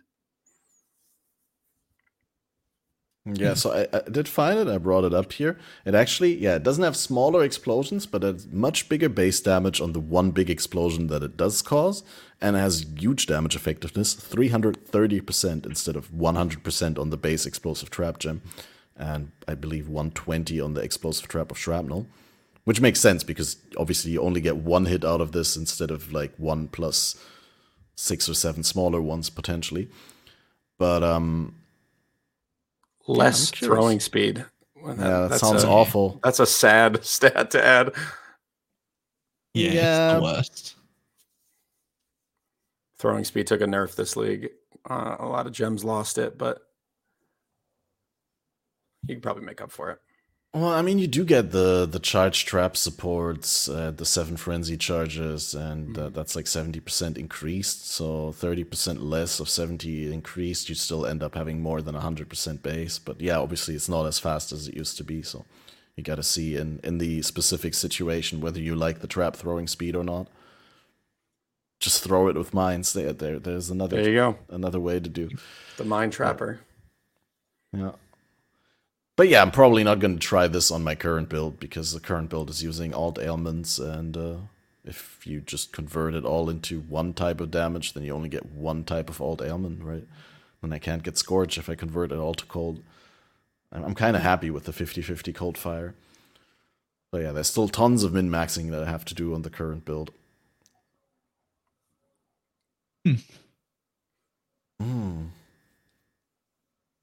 I'm busy staring at projectiles. I'm sorry. I'm still staring at the projectile vendor.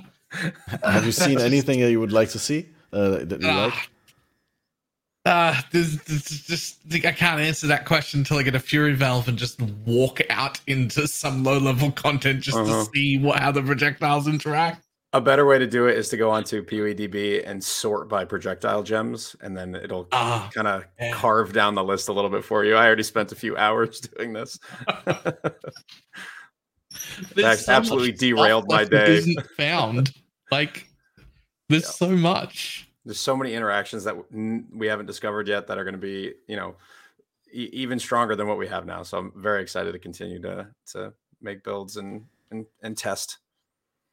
Yep. Yeah, I've seen today someone said they're doing a cast on crit frozen pulp. No, what was the Frostblink? Right, the Frostblink of Wintry Blast that doesn't have a cooldown but has a cast speed instead. And obviously that we said that when we saw it, when they revealed the gem stats, that was going to be great for triggering. That's what I'm doing. Yeah. I'm triggering it. I'm not casting it on crit because when you cast it on crit, it becomes Flicker Strike and it sends you where you crit. But if you just trigger it with Asenaths, you can get enough damage in a 4-link to get significant damage from it. And my trigger is Frenzy. With a Tincture, I'm able to get hits can't be evaded while on low life. So I don't have to invest in accuracy. So it's kind of a low effort cast on crit setup. And just basically holding down right click, 7.5 blinks per second. And it's wild. It's still very early days. The build's not entirely fleshed out. I need to do some fixing today, but it's already very, very fun. Yeah, that sounds intriguing. Yeah. I thought for a hot second I might want to look into the Frostblink thing, but yeah, when I really think about it now, not like this. Not like this. I would love to put it into a cast while channeling setup with like a channeling skill so that you could just like zoom around while holding down one button, but you can't lower the cooldown of cast while channeling, so you're limited to around 3 per second, which actually isn't that fast. It's trivial to run faster than 3 Frostblinks per second. So I originally started with a cast while channeling Winter Orb setup. I tried that. It didn't feel good. Then I tested Spell Slinger, and that was just too much. It was too much investment in order to make it work. So Asenath's is the trigger now. How low can you get Asenath's? I have the PoB has 7.58 casts per second. I think I'm at around 6 right now, but my trigger rates aren't lined up, so sometimes it misses and it's a little clunky. But we just put the build together yesterday on stream, so it's very much early days. Got a lot of tweaking and learning to do. No, I'm excited to see that. But yeah, like what you said, Winter Orb was the most obvious choice, but I also was afraid that that was not going to be good because, like you said, limited cast rate, but also most importantly, sacrificing like 2 gem slots on your main damage skill. Well, the damage from Frostblink of Wintry Blast is massive. So I'm using an Ashes, which was very cheap, to get more quality, and the quality on that Frostblink gem gives you more damage with hits per chill effect on the enemy. So I'm an Elementalist. I get 40 chill effect that I'm getting from my Ice Spear that's triggering, and I think it's 200% more damage with hits from quality if you have a 40% chill on the enemy, which I always do. So the damage you can get from that gem is nuts. The problem is it removes it every time you hit the enemy that's chilled. So you have to have something that's triggering just as fast or chilled. Cast in between to re-chill the enemy. And it doesn't work with Skitterbots. I had a viewer test that. Skitterbots, it will remove the chill, and then they have to leave the area, the chilling area for Skitterbots, and come back in before it will chill them again. So before anybody wastes any time with that, don't use the real secret reason why they removed the enchants, so that you couldn't get Word of Spite to apply the chill. That's true. I thought that probably the same way because it was chilled ground, and then they'd have to walk off the chilled ground and on again, I guess. Chilled ground does work. Like Vortex chilled ground actually does reapply. I don't know how long it takes. There are some weird interactions with some effects that are removed and reapplied that there's a delay. So I haven't personally tested it, so there may be a delay. If you're triggering 7 times per second and it takes 0.2 seconds, you're not going to get those hits. So somebody smarter than me will have to test that. All right. Snoo, did you have any exciting things that you're looking forward to that you can share? I mean, obviously you wouldn't want to disclose secret discoveries. Well, next on my agenda is swapping to Tornado Shot with a big major build upgrade. So normally that's nothing really exciting specifically. But this league it kind of is because, again, very aspirational mapping content we have on our hands. So I'm looking forward to seeing how it works. I've never actually played a pure elemental Tornado Shot build of any kind. And I want to try that this league. And I want to do an apples to apples comparison with a Fizz to element conversion, which is the more superior version generally thought of. But we do have the interesting, Poison Tincture, which kind of lines up potentially well with the flat elemental damage. However, when I PoB it in a, let's just say, highly invested character, my PoB DPS, for example, is like 50 million, and the poison DPS is like 500k. That's kind of awkward. So I wasn't sure if the PoB is kind of broken for it, but I don't think it is. I think perhaps it's just so much crit scaling that that doesn't impact poison damage in any way. It's like 600% crit multi and 100% crit chance and perfect like agony. That. Yeah. I looked at perfect agony. Perfect agony increased my poison damage from like 500k to 1 million. And nice. Nerfed my overall damage by like 40%. So I'm afraid that's going to have to be a giant no. I don't know how you get perfect agony to work or anything, actually. The answer is you don't. I promise. You don't. Maybe there's, I was going to say, maybe you have some secret tech up your sleeve or whatever. But trust me, I've tried. Yeah, so I did, of course, tag that keystone to see what happened. But no, it was all negative, basically. Yeah, so I'm not sure where, like, people are all like, over the moon about the poison tincture, all damage poison stuff. Maybe it's good for like really limited low end scaling, I guess. But once you start investing in a build, like a crit build especially, it just kind of goes out the window. Pretty negligible. High What do end you crit guys is think? too available to when you're investing the kind of currency that I know you are. High end crit is just the best way to play PoE. But if you're like, if you're looking at like bossing scenarios, then poison is generally incredibly strong. But no one's doing, 50 million mapping with poison. Also, why would you ever want a poison for mapping? Well, there It's is one just specific worse. reason. There's one highly specific reason this league, and it's the mastery. Monsters poison cannot deal critical strikes, and the blue wisp so juice strong. is actually nuts with Crit crits. So immunity is they get massive. infinitesimal, or rather, almost like infinite levels of crit scaling, damage, and chance. That, I mean, you basically need to be crit immune at the highest level. So you got to figure out some way to do that. There's not that many ways to do it. One way would be, especially with tornado shot, even a minimal chance of poison on hit would keep everything poisoned at all times, basically. A single poison wheel to take the mastery. Yeah. Good. So I'm looking at investing 4 passive points, the one that actually gives you at least a little bit of chaos resistance on the side. That's right there on the right hand side, and that would sync up well with, hypothetically, a tincture that makes all damage poison, eligible for poison. But I guess it doesn't really matter because that damage is negligible. I'd be better off just taking the call tincture and just exiting call out of the build. Otherwise, I would actually result in more damage. If you've just got like 15 flat fizz, you can poison, and then that's enough. Yeah. To with a pure make them with a pure elemental bow, it comes with some flat fizz anyway. Yeah. So it's not converted all anyway. So if you're doing 100% conversion from fizz, it just means you need like 1 jewel with like flat chaos on it, and you're good. Yeah. Another way to solve that crit problem is elusive on boots. If you're not using Ralakesh, elusive on boots, and then a charm that gives you cannot be. It's not 100% uptime though, right? If you're generating it from critting, which is what your boots give you, and you're hitting any reasonable amount of times, you're going to have it almost instantly back. But like a good idea there for is a small amount of downtime. Yeah. I don't think you can get that on the gold worm boots, but I can't sacrifice those boots. No, sorry.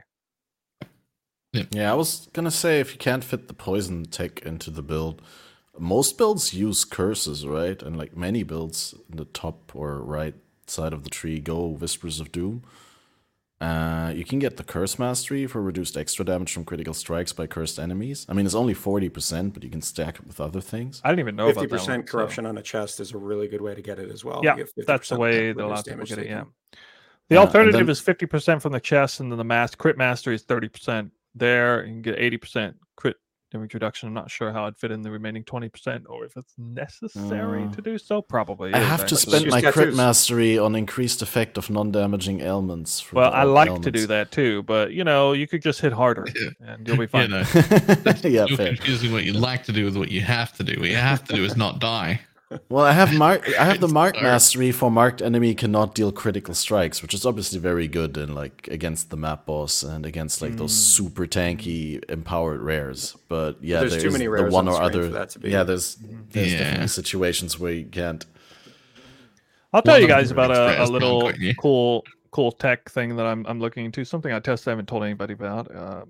So earlier this league, I tested a Warlord's Mark cast on crit, which seemed to impress a lot of people. The potential of infinite rage generator, or the best rage generation, rage sustain through Berserk that you can probably have in the game right now, is a 100% crit chance build with Tornado Shot on a second Mana Forge link that's connected to cast on crit and Warlord's Mark.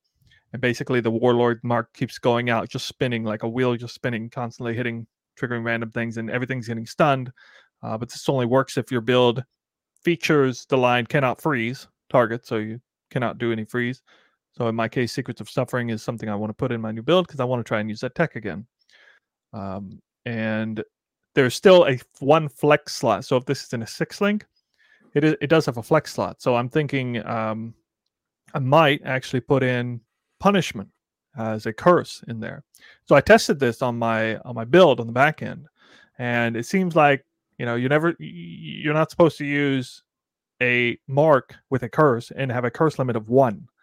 But in this particular case, with this highly niche sort of gameplay, it doesn't matter.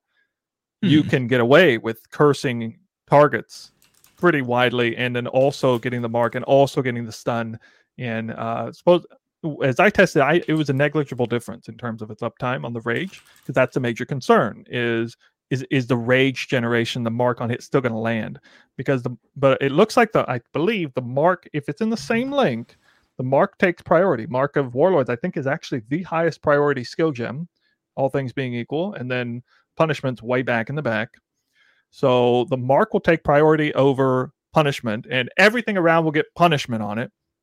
Or you could do elemental weakness if you want. But I figure it's a grand opportunity to actually use a skill gem that you can't just get corrupted on gloves. And it's pretty awesome skill gem by the looks of it. Also features some damage reduction, potentially.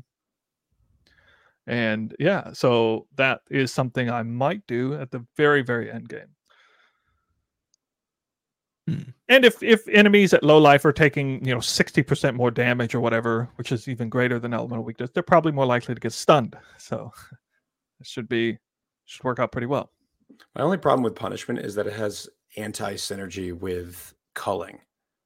So they spend less time taking the increased damage if you have cull, which kind of feels bad.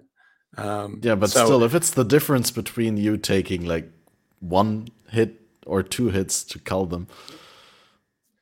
Yeah, yeah, exactly. I find at the ultra late end game threshold, culling strikes basically meaningless. Like, it's nice to have it on the build, but doesn't really mean anything at that point, because you're typically killing everything before the 10% last life threshold. Right. I do like culling.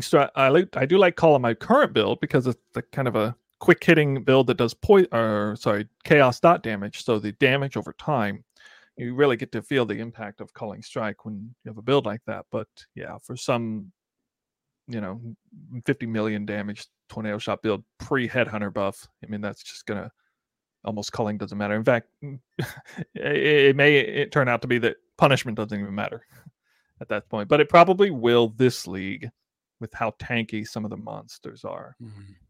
Yeah.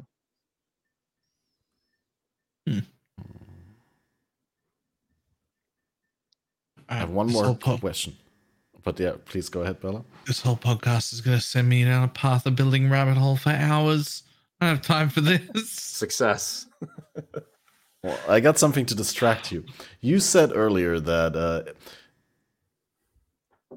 I think you said something. I think when we were talking about the community features, like you didn't want GGG to waste time on making the quality of life as good as the community features make it, because you were like, this league is already so good. Imagine how good it would have been if they spent 2 more weeks developing it. And now my question would be, what would you have liked to see developed more in this league, assuming that they had 2 weeks more? Nothing. That was this. Well, I mean, there's some things, but that was more a comment on like past leagues that were nearly good, but not quite there. Okay. Not this one. Right. This one's great. The only thing I want them to do is put an exit button downstairs so that I can exit without logging out or dying when I decide there's too much juice here and Downstairs? I'm in danger. Yeah, underneath. Is that what we call the forest? Yeah, I can never remember its name. Wildwood. I like downstairs. I think I'm going to use that. Yeah, whenever I'm downstairs on a build that's not strong enough to get all the juice yet, like I'm still scared of mobs that are on the gear, so I don't want all of it, but I want some of it. Yeah, it is a little weird that we don't have that button, because we have it in Delirium. Obviously, we have it in Blight to initiate the Blight. I suspect. Well, let's just imagine a world where this league mechanic actually goes core. We can imagine that there would be a button devoted to it, right, guys? Yeah, I want a core, right? That's it. And I don't know whether people in chat are trolling, because I've seen that before, but people are just saying, just run into the black, just go into the darkness and it will throw you out. Well, try doing that when you still have like juice left. You can't, because you carry the light with you. You can only do that after you've done the encounter, that you walk into the dark to get out of it. You cannot do it while you still have light radius or whatever. I think they might be referring to the strategy where people go back to get juice, because a lot of creators have been promoting the be really efficient yeah. about gathering maybe juice. Don't run into the dark to get it. So that's what I was thinking about. They might be long past the world where they have to give up early for fear of. So they're talking about you can run into the dark without following wisp trails, intentionally going down areas where there isn't any juice. That's awfully big brain, Balor. That's really big brain, though. Oh, that darkness. That's big brain. It works, but it also takes you 20 extra seconds. Like, why isn't there just an exit button? Just be an exit button. You do that, you just randomly run into the event that gives you 3K wisp, and then you just have to hightail it the opposite direction. Yeah, which is what you're trying to avoid in that situation. Yeah. You're like, wait, too much juice. I have encountered that exact scenario before, early on when I was really stutter-stepped about collecting as much wisp as I needed to, and before I understood that I could drop the map tier level and make it easier and everything. Yeah, I have one thing that I wanted from this league a little bit more, but I'm actually not even certain that I do want it. I knew when they started introducing all these gems the week before in these giant batches that none of them have been tested. I mean, really, none of them have been tested. They bricked ethereal knives. It didn't have any what is that distance?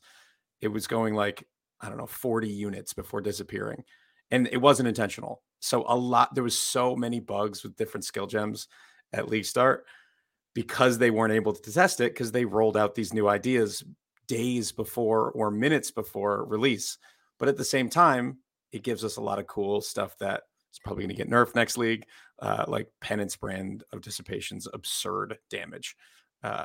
Just the damage built into the gem is absolutely insane. And if they tested that more, they probably would have reduced it. So it does give us some cool stuff, but there was a lot of bugs on League Start with some of the new gems that were changed. I think if they had another 2 weeks, there would have just been more gems. That's probably true. I don't think you would have got way more testing. I think that there's been way more gems. Yeah, there was actually one gem that didn't give experience when you killed enemies with it. I don't remember which one it was, but it actually got of something or other. Yeah, you got no XP, so you couldn't use it. Yeah, from the extra projectiles that with the direct kill you did. The frostblade that leaves a dot. Yeah, which also made you scale the dot. So it was the way you would get the kills, but anything that died from the dot wouldn't give experience. Okay, then I misunderstood that. I thought it was just the secondary projectiles from Frostblades. That's crazy. But it wasn't too bad. I think this League Start, I want to give GGG some credit. They did a lot this league, and it was a very, very good League Start for most people. Oh, yeah. Unless you start a poison concoction, in which case. Right. In which case it was the worst. Yeah. All right. I believe Reddit agrees with you. I just double checked. I haven't looked in a while, but it looks like that this is one of the most tame Reddit leagues I've ever seen. Mm-hmm. And I'm a little surprised because the difficulty is there.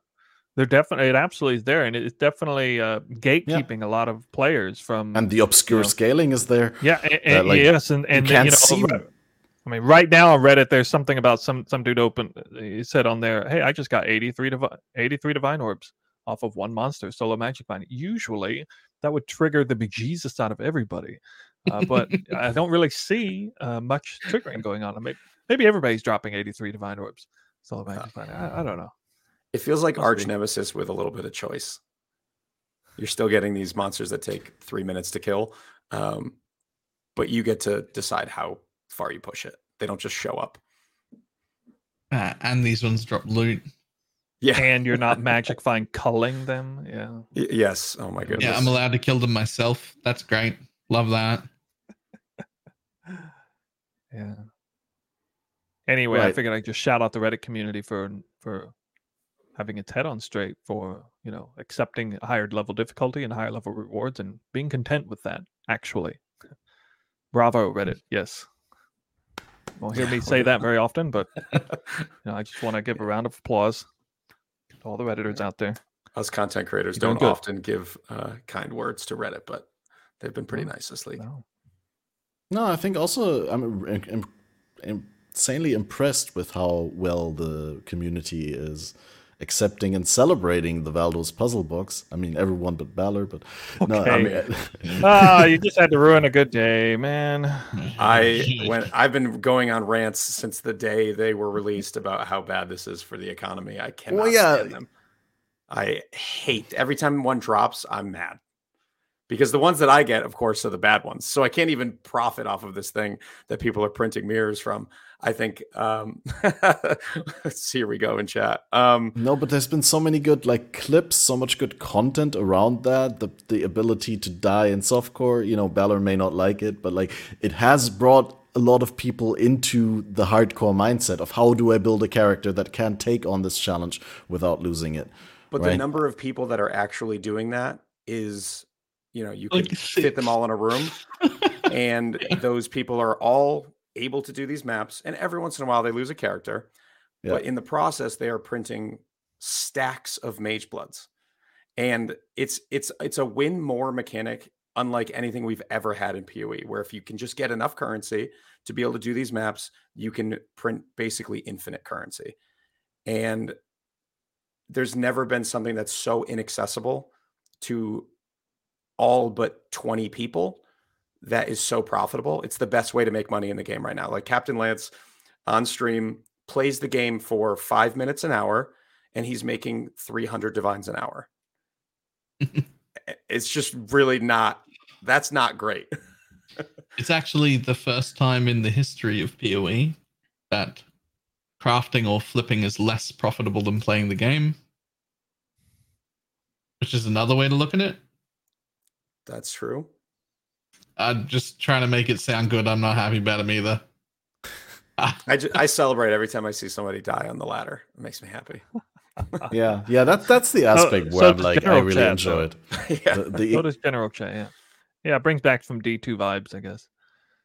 I have mixed feelings on it. On the one hand, I get to reap some major benefits from a new drop that is just giving me a lot of extra currency, whether I run the maps or not. I get to see a lot of Valdo's maps, not right now in Tier 7 Cemetery, but you know, across the whole spectrum of my league gameplay, I will see quite a few of those boxes drop, and I'll be able to just sell them. I typically don't even open them. Sell for 3 divine in bulk.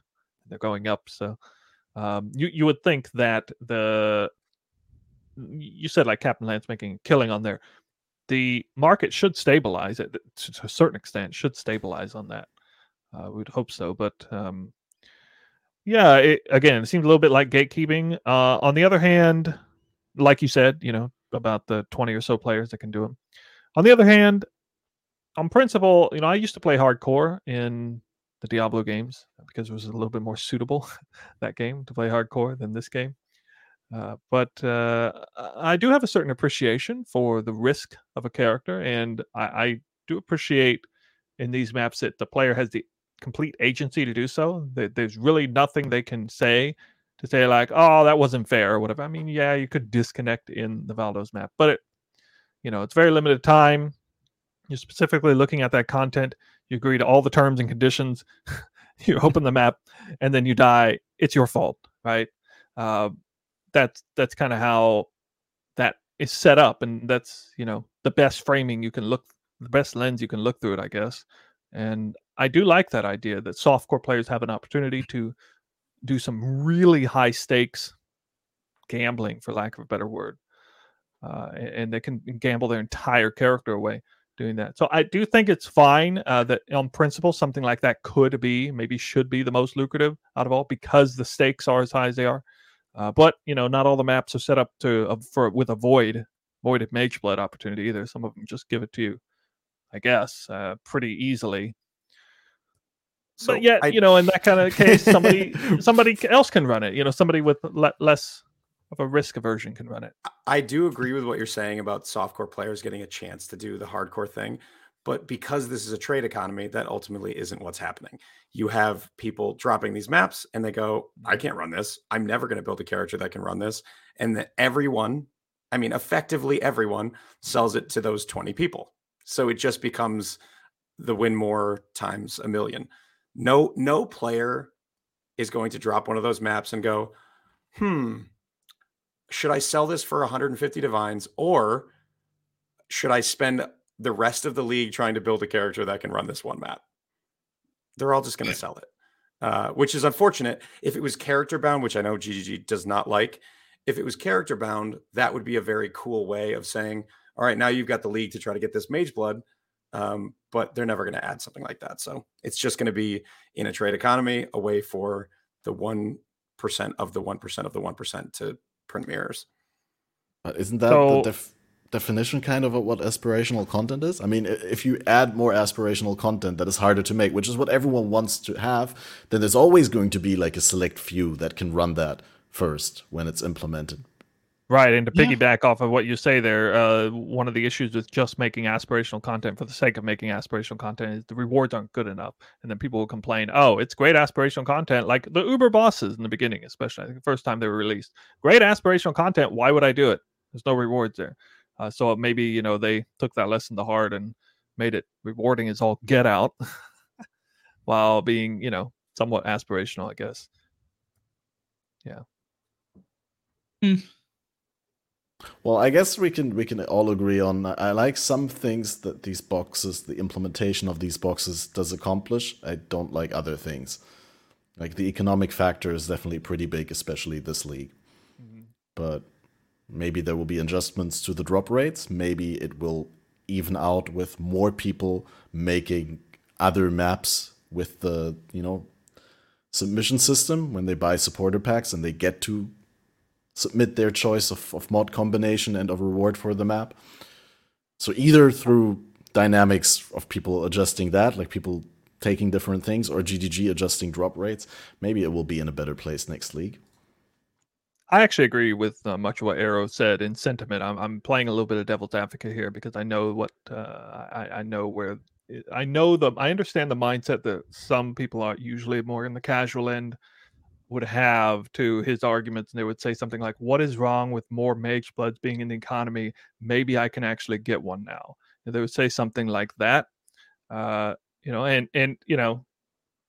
the kind of player I am, I'm kind of easy to discard that kind of comment personally, but I think it is fair to raise it up because a lot of people feel that way. Obviously, a lot of people are quite happy that Mage Bloods are a lot cheaper, so are Headhunters, and they want to see. You understand, to certain people, that is the economy, the resulting economy has favored them in such a way that they are more likely to continue playing the game to shoot for something that seems to be a little bit more reachable with them. That's fair. I don't think my issue is as much with how available Mage Bloods are and rather the source of them. And that if you go look for a Mage Blood, most of them are foiled. If you go look on the trade website, it's like half of them are foiled, which means they're all coming from these puzzle boxes, which are all being run by 20 people. And somebody in chat said something about an aversion to the 1%. It's not the 1% that are running these maps. It's not even close to the 1%. No. It is the one. It literally is probably 30 or 40 people that are like effectively running these and making a lot of currency off of it. The 1% are people who use gilded scarabs. Maybe not even that. It might even be less. I think the perspective of what an average player is and what the 1% is very, very skewed.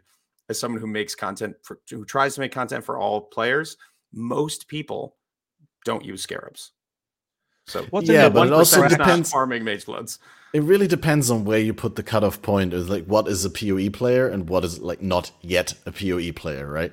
Like if someone plays within 3 weeks to maps, then quits the game, I don't really consider that as much of a PoE player in the context of the average PoE player discussion. I mean, I don't want to diminish your feeling of playing PoE if you play that way. I'm not trying to offend my viewers. Everyone who doesn't get to red maps, it's still not the 1%. It's still not even close to the 1%. The 1% absolutely. is using gilded or wing or polished scarabs. Right, but like think about all the people, however big the community is, that was magic finding Crimson Temple to the nth degree. That's a tiny fraction of the community as well. I mean, a lot of people seem to get on board with it, but the actual number of people who are printing Mage Bloods by dropping multiple apothecaries every league is pretty dang small, is it not? Yeah. I'm one of them, actually. But, the number of people who are doing that is just, I feel like... not so much, running Crimson Temple. A lot of people running Crimson Temple. But the actual number of people who are getting like 10, 20, 30 apothecaries, 50 apothecaries a league. That's a pretty small number. Very small. Yeah. And when that card costs 70 divines, that's leaving a lot of people in the dust. So I think it's an interesting conversation we're having on that topic. I think there's a few different ways of look at it. But yeah, maybe that will be the most contentious topic moving into next league. What to make of the Valdo's box dilemma. Oh, yeah. I mean, they could just not drop generally on the ground, but be gated behind some sort of thing. That would make it even more 1%y. No, I don't want to go deeper down the 1% rabbit hole. This is all way less of a problem than everyone's thinking it is. Because, yeah, there are some problems like right now, but realistically, they had to pick a spot, they had to pick a rarity, they had to pick an amount that it would happen, and they only had the first batch of keys to put in. So, like, you know, even a month from now, there's going to be so many more variety of those keys, which is going to water down the amount of those maps that are Mage Bloods or like good rewards. And then they've got a knob they can turn on the total rarity of the boxes and whatnot. Like you have to pick a number, throw it in, see what happens. Is it enough? Is it too much? In this case, I think everyone's going to say it's too much and too often, and they'll probably turn that knob down, and then they'll add more maps in, and I think it'll be fine. Yeah, this is a very temporary problem.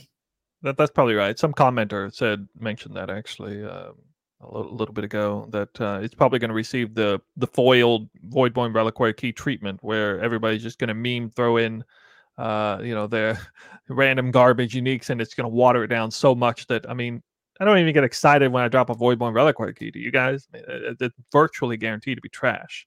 Yeah, it's like average return of 5C or something like that. Right. So it almost feels like a reliquary key. I mean, reliquary key is not even worth a divine anymore. It was like 100 chaos or something. So maybe my goal this league will be to take Voidborn Reliquary keys off my loot filter, to be farming at that level. So that'll be my highest. Now that is the 1% right there. Yeah, a little less than 1%. Yeah, but not there. A little bit more distinguished than just 1%. Not the one. What do you tell us? You're hiding keys. Insane.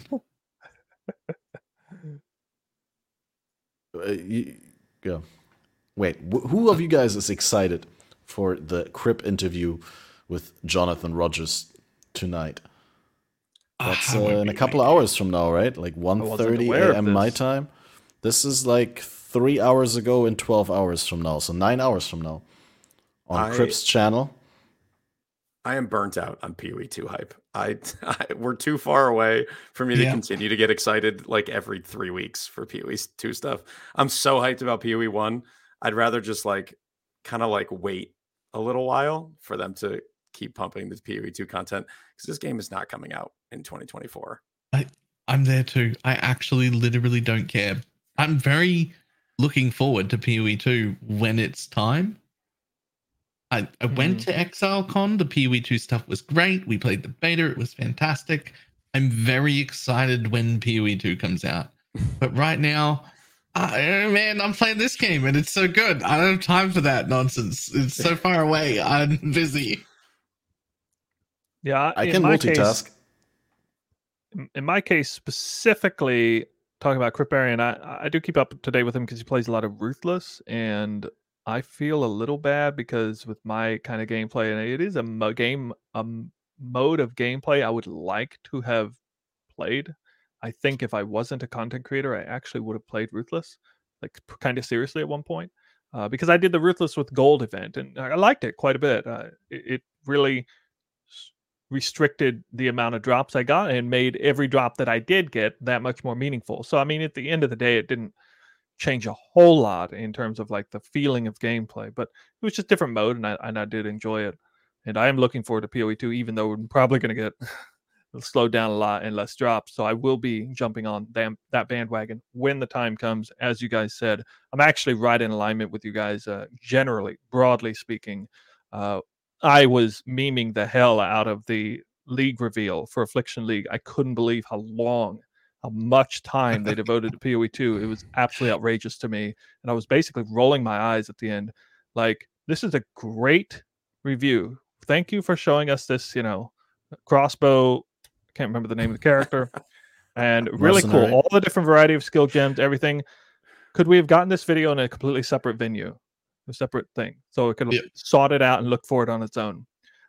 I came here for the League reveal and for PoE 1 because I'm excited about PoE 1 that's literally next week. Why do I have to sit through 40 minutes and then a whole bunch more time in the Q&A about a game that's not coming out even in the next year? I love thinking about the game. I love contemplating it on its own time in its own place. I couldn't understand. It was just so jarring. Unbelievable. That's the word that comes to mind. So jarring the way it just took me out of the hype for the league. Because there was so much time that was devoted to it. So absolutely there with you guys on that. Yeah. I find it so interesting that, I think your channel is the opposite of Ruthless gameplay. Whatever the opposite of Ruthless is, I think that's what your channel is. So I think that's really cool that you want to play Ruthless. I would love to see your approach to zero loot and how you would, I don't know, maybe magic find. I'm going to reference Balor on this. He's talked about this before. The game is fun. What makes this game fun is not how fast you move and how much loot you get. It's the ceiling. It's wherever that ceiling is. And it's being able to move as fast as it allows you to move. Being able to get as much loot as it allows you to get. And trying to push the limits on whatever that limit is. I don't care what the limit is. We could be dropping 100 times less loot. I'd still be having a great time. Because whatever loot I'd be getting would be the most I could try and get at whatever that ceiling is. That's what floats my boat anyway. And sounds bad that you're avoiding saying is it's not important how much I get. It's important that I get more than the person next to me. You've said that too. Yeah, and I admit it. Yeah. It's a competitive approach, and I don't care about bossing. I don't care about racing. That's not the competitive side that I care about. I care about getting more loot than the person next to me. Absolutely. And I do enjoy showing people how to do it. I do enjoy like the showcasing and the teaching aspect of it and everything. But yeah, at the end of the day, I want to be one of the best at it. And that has nothing to do with content creation. That's just the way I prefer to play the game. The way I played the game years ago in ARPGs in the past. Yeah. Yeah. I think it's still from a content creation perspective. And also, if I wasn't a content creator, I find getting more info about PoE 2 extremely thrilling. If I have to disagree with you on that, then so be it. But I definitely would like some clarifications around the mercenary reveal. Because, that's what it was. Mercenary, yes. Yeah, exactly. I tried to interject it when you said you didn't remember the exact name, but... Hey, it's a bow build. I'm excited for bow builds. Are you kidding me? Well, they did say at some point that there's never going to be guns in Path of Exile, and now for all intents and purposes, the mercenary is essentially wielding guns. Sounds. They even said it was gun sounds. So yeah, I'm definitely looking forward to get some details around like what is their thought process there, like why did they find that they didn't want to have guns in PoE just a couple of years ago, and now that we have that reveal, like I want to know what's going on there, what the design goals are, and I think there's going to be plenty of interesting stuff. And the fact that the game is so far away didn't bother me when they first revealed it at ExileCon. It didn't bother me with this ExileCon and when I went to Gamescom, and it probably will not bother me when I watch the interview tonight. But I do agree with you guys, and pretty much everyone I've talked to about that agrees that the PoE 2 content reveal should have been separate from the Affliction content reveal. Because like getting all the people hyped to show up for Affliction and to then like dedicate half of the time to a completely different topic. That is, it's slightly related because it's the same game. It's a sequel, but they could have given it 5 minutes, maybe 10 minutes at the most. Wouldn't have bothered me. I actually went back and looked at the VOD to see my own reaction to see at what point had I become fed up with this reveal, and why was I fed up? I was actually examining my own behavior in that because I thought it was interesting. I I had such a visceral reaction to it. I couldn't even fully understand why I felt that way. And so I went back through and watched the VOD, and it was around the 5 to 8 minute mark, somewhere in there. It began where I started to be like, okay, guys, what are you doing here? But anyway, it was kind of meta, but yeah. No, that's completely fair. If they had done just a 3 to 5 minute segment, it'd be like, guys, look out for a new video coming out where we dedicate all the time and all our production efforts in the video to showing you guys new stuff about PoE 2. It would have been much easier to take. But, you know, since there's so much, like, unison around this topic, like, everyone I've talked to says that they didn't enjoy how much time they dedicated to it. Maybe they'll do it separately next time. I mean, there's no shortage of interest in PoE 2. It's not like they have to shove it in there just so it gets some views, right? They just thought it would be appreciated by the community to have like a sort of mini ExileCon online, like a reveal festivity, if you will, where they bundle up a bunch of different reveals. And like, if people don't like it wasn't so big a deal that they had to wheel cart Chris Wilson out on a variety of podcasts, including yours, to do an apology tour for how bad the Awakening Gems were nerfed, or whatever it was that happened that one time. Whatever happened to all those interviews that he was going to do? I missed them. I wouldn't mind an apology tour just to be able to. Yeah, you know, in a masochist sense, I kind of wish they would just completely dog the game one league so that he could come out and do that, so we'd see his face a little more. But I don't know what happened to Chris Wilson. We don't see his face much anymore.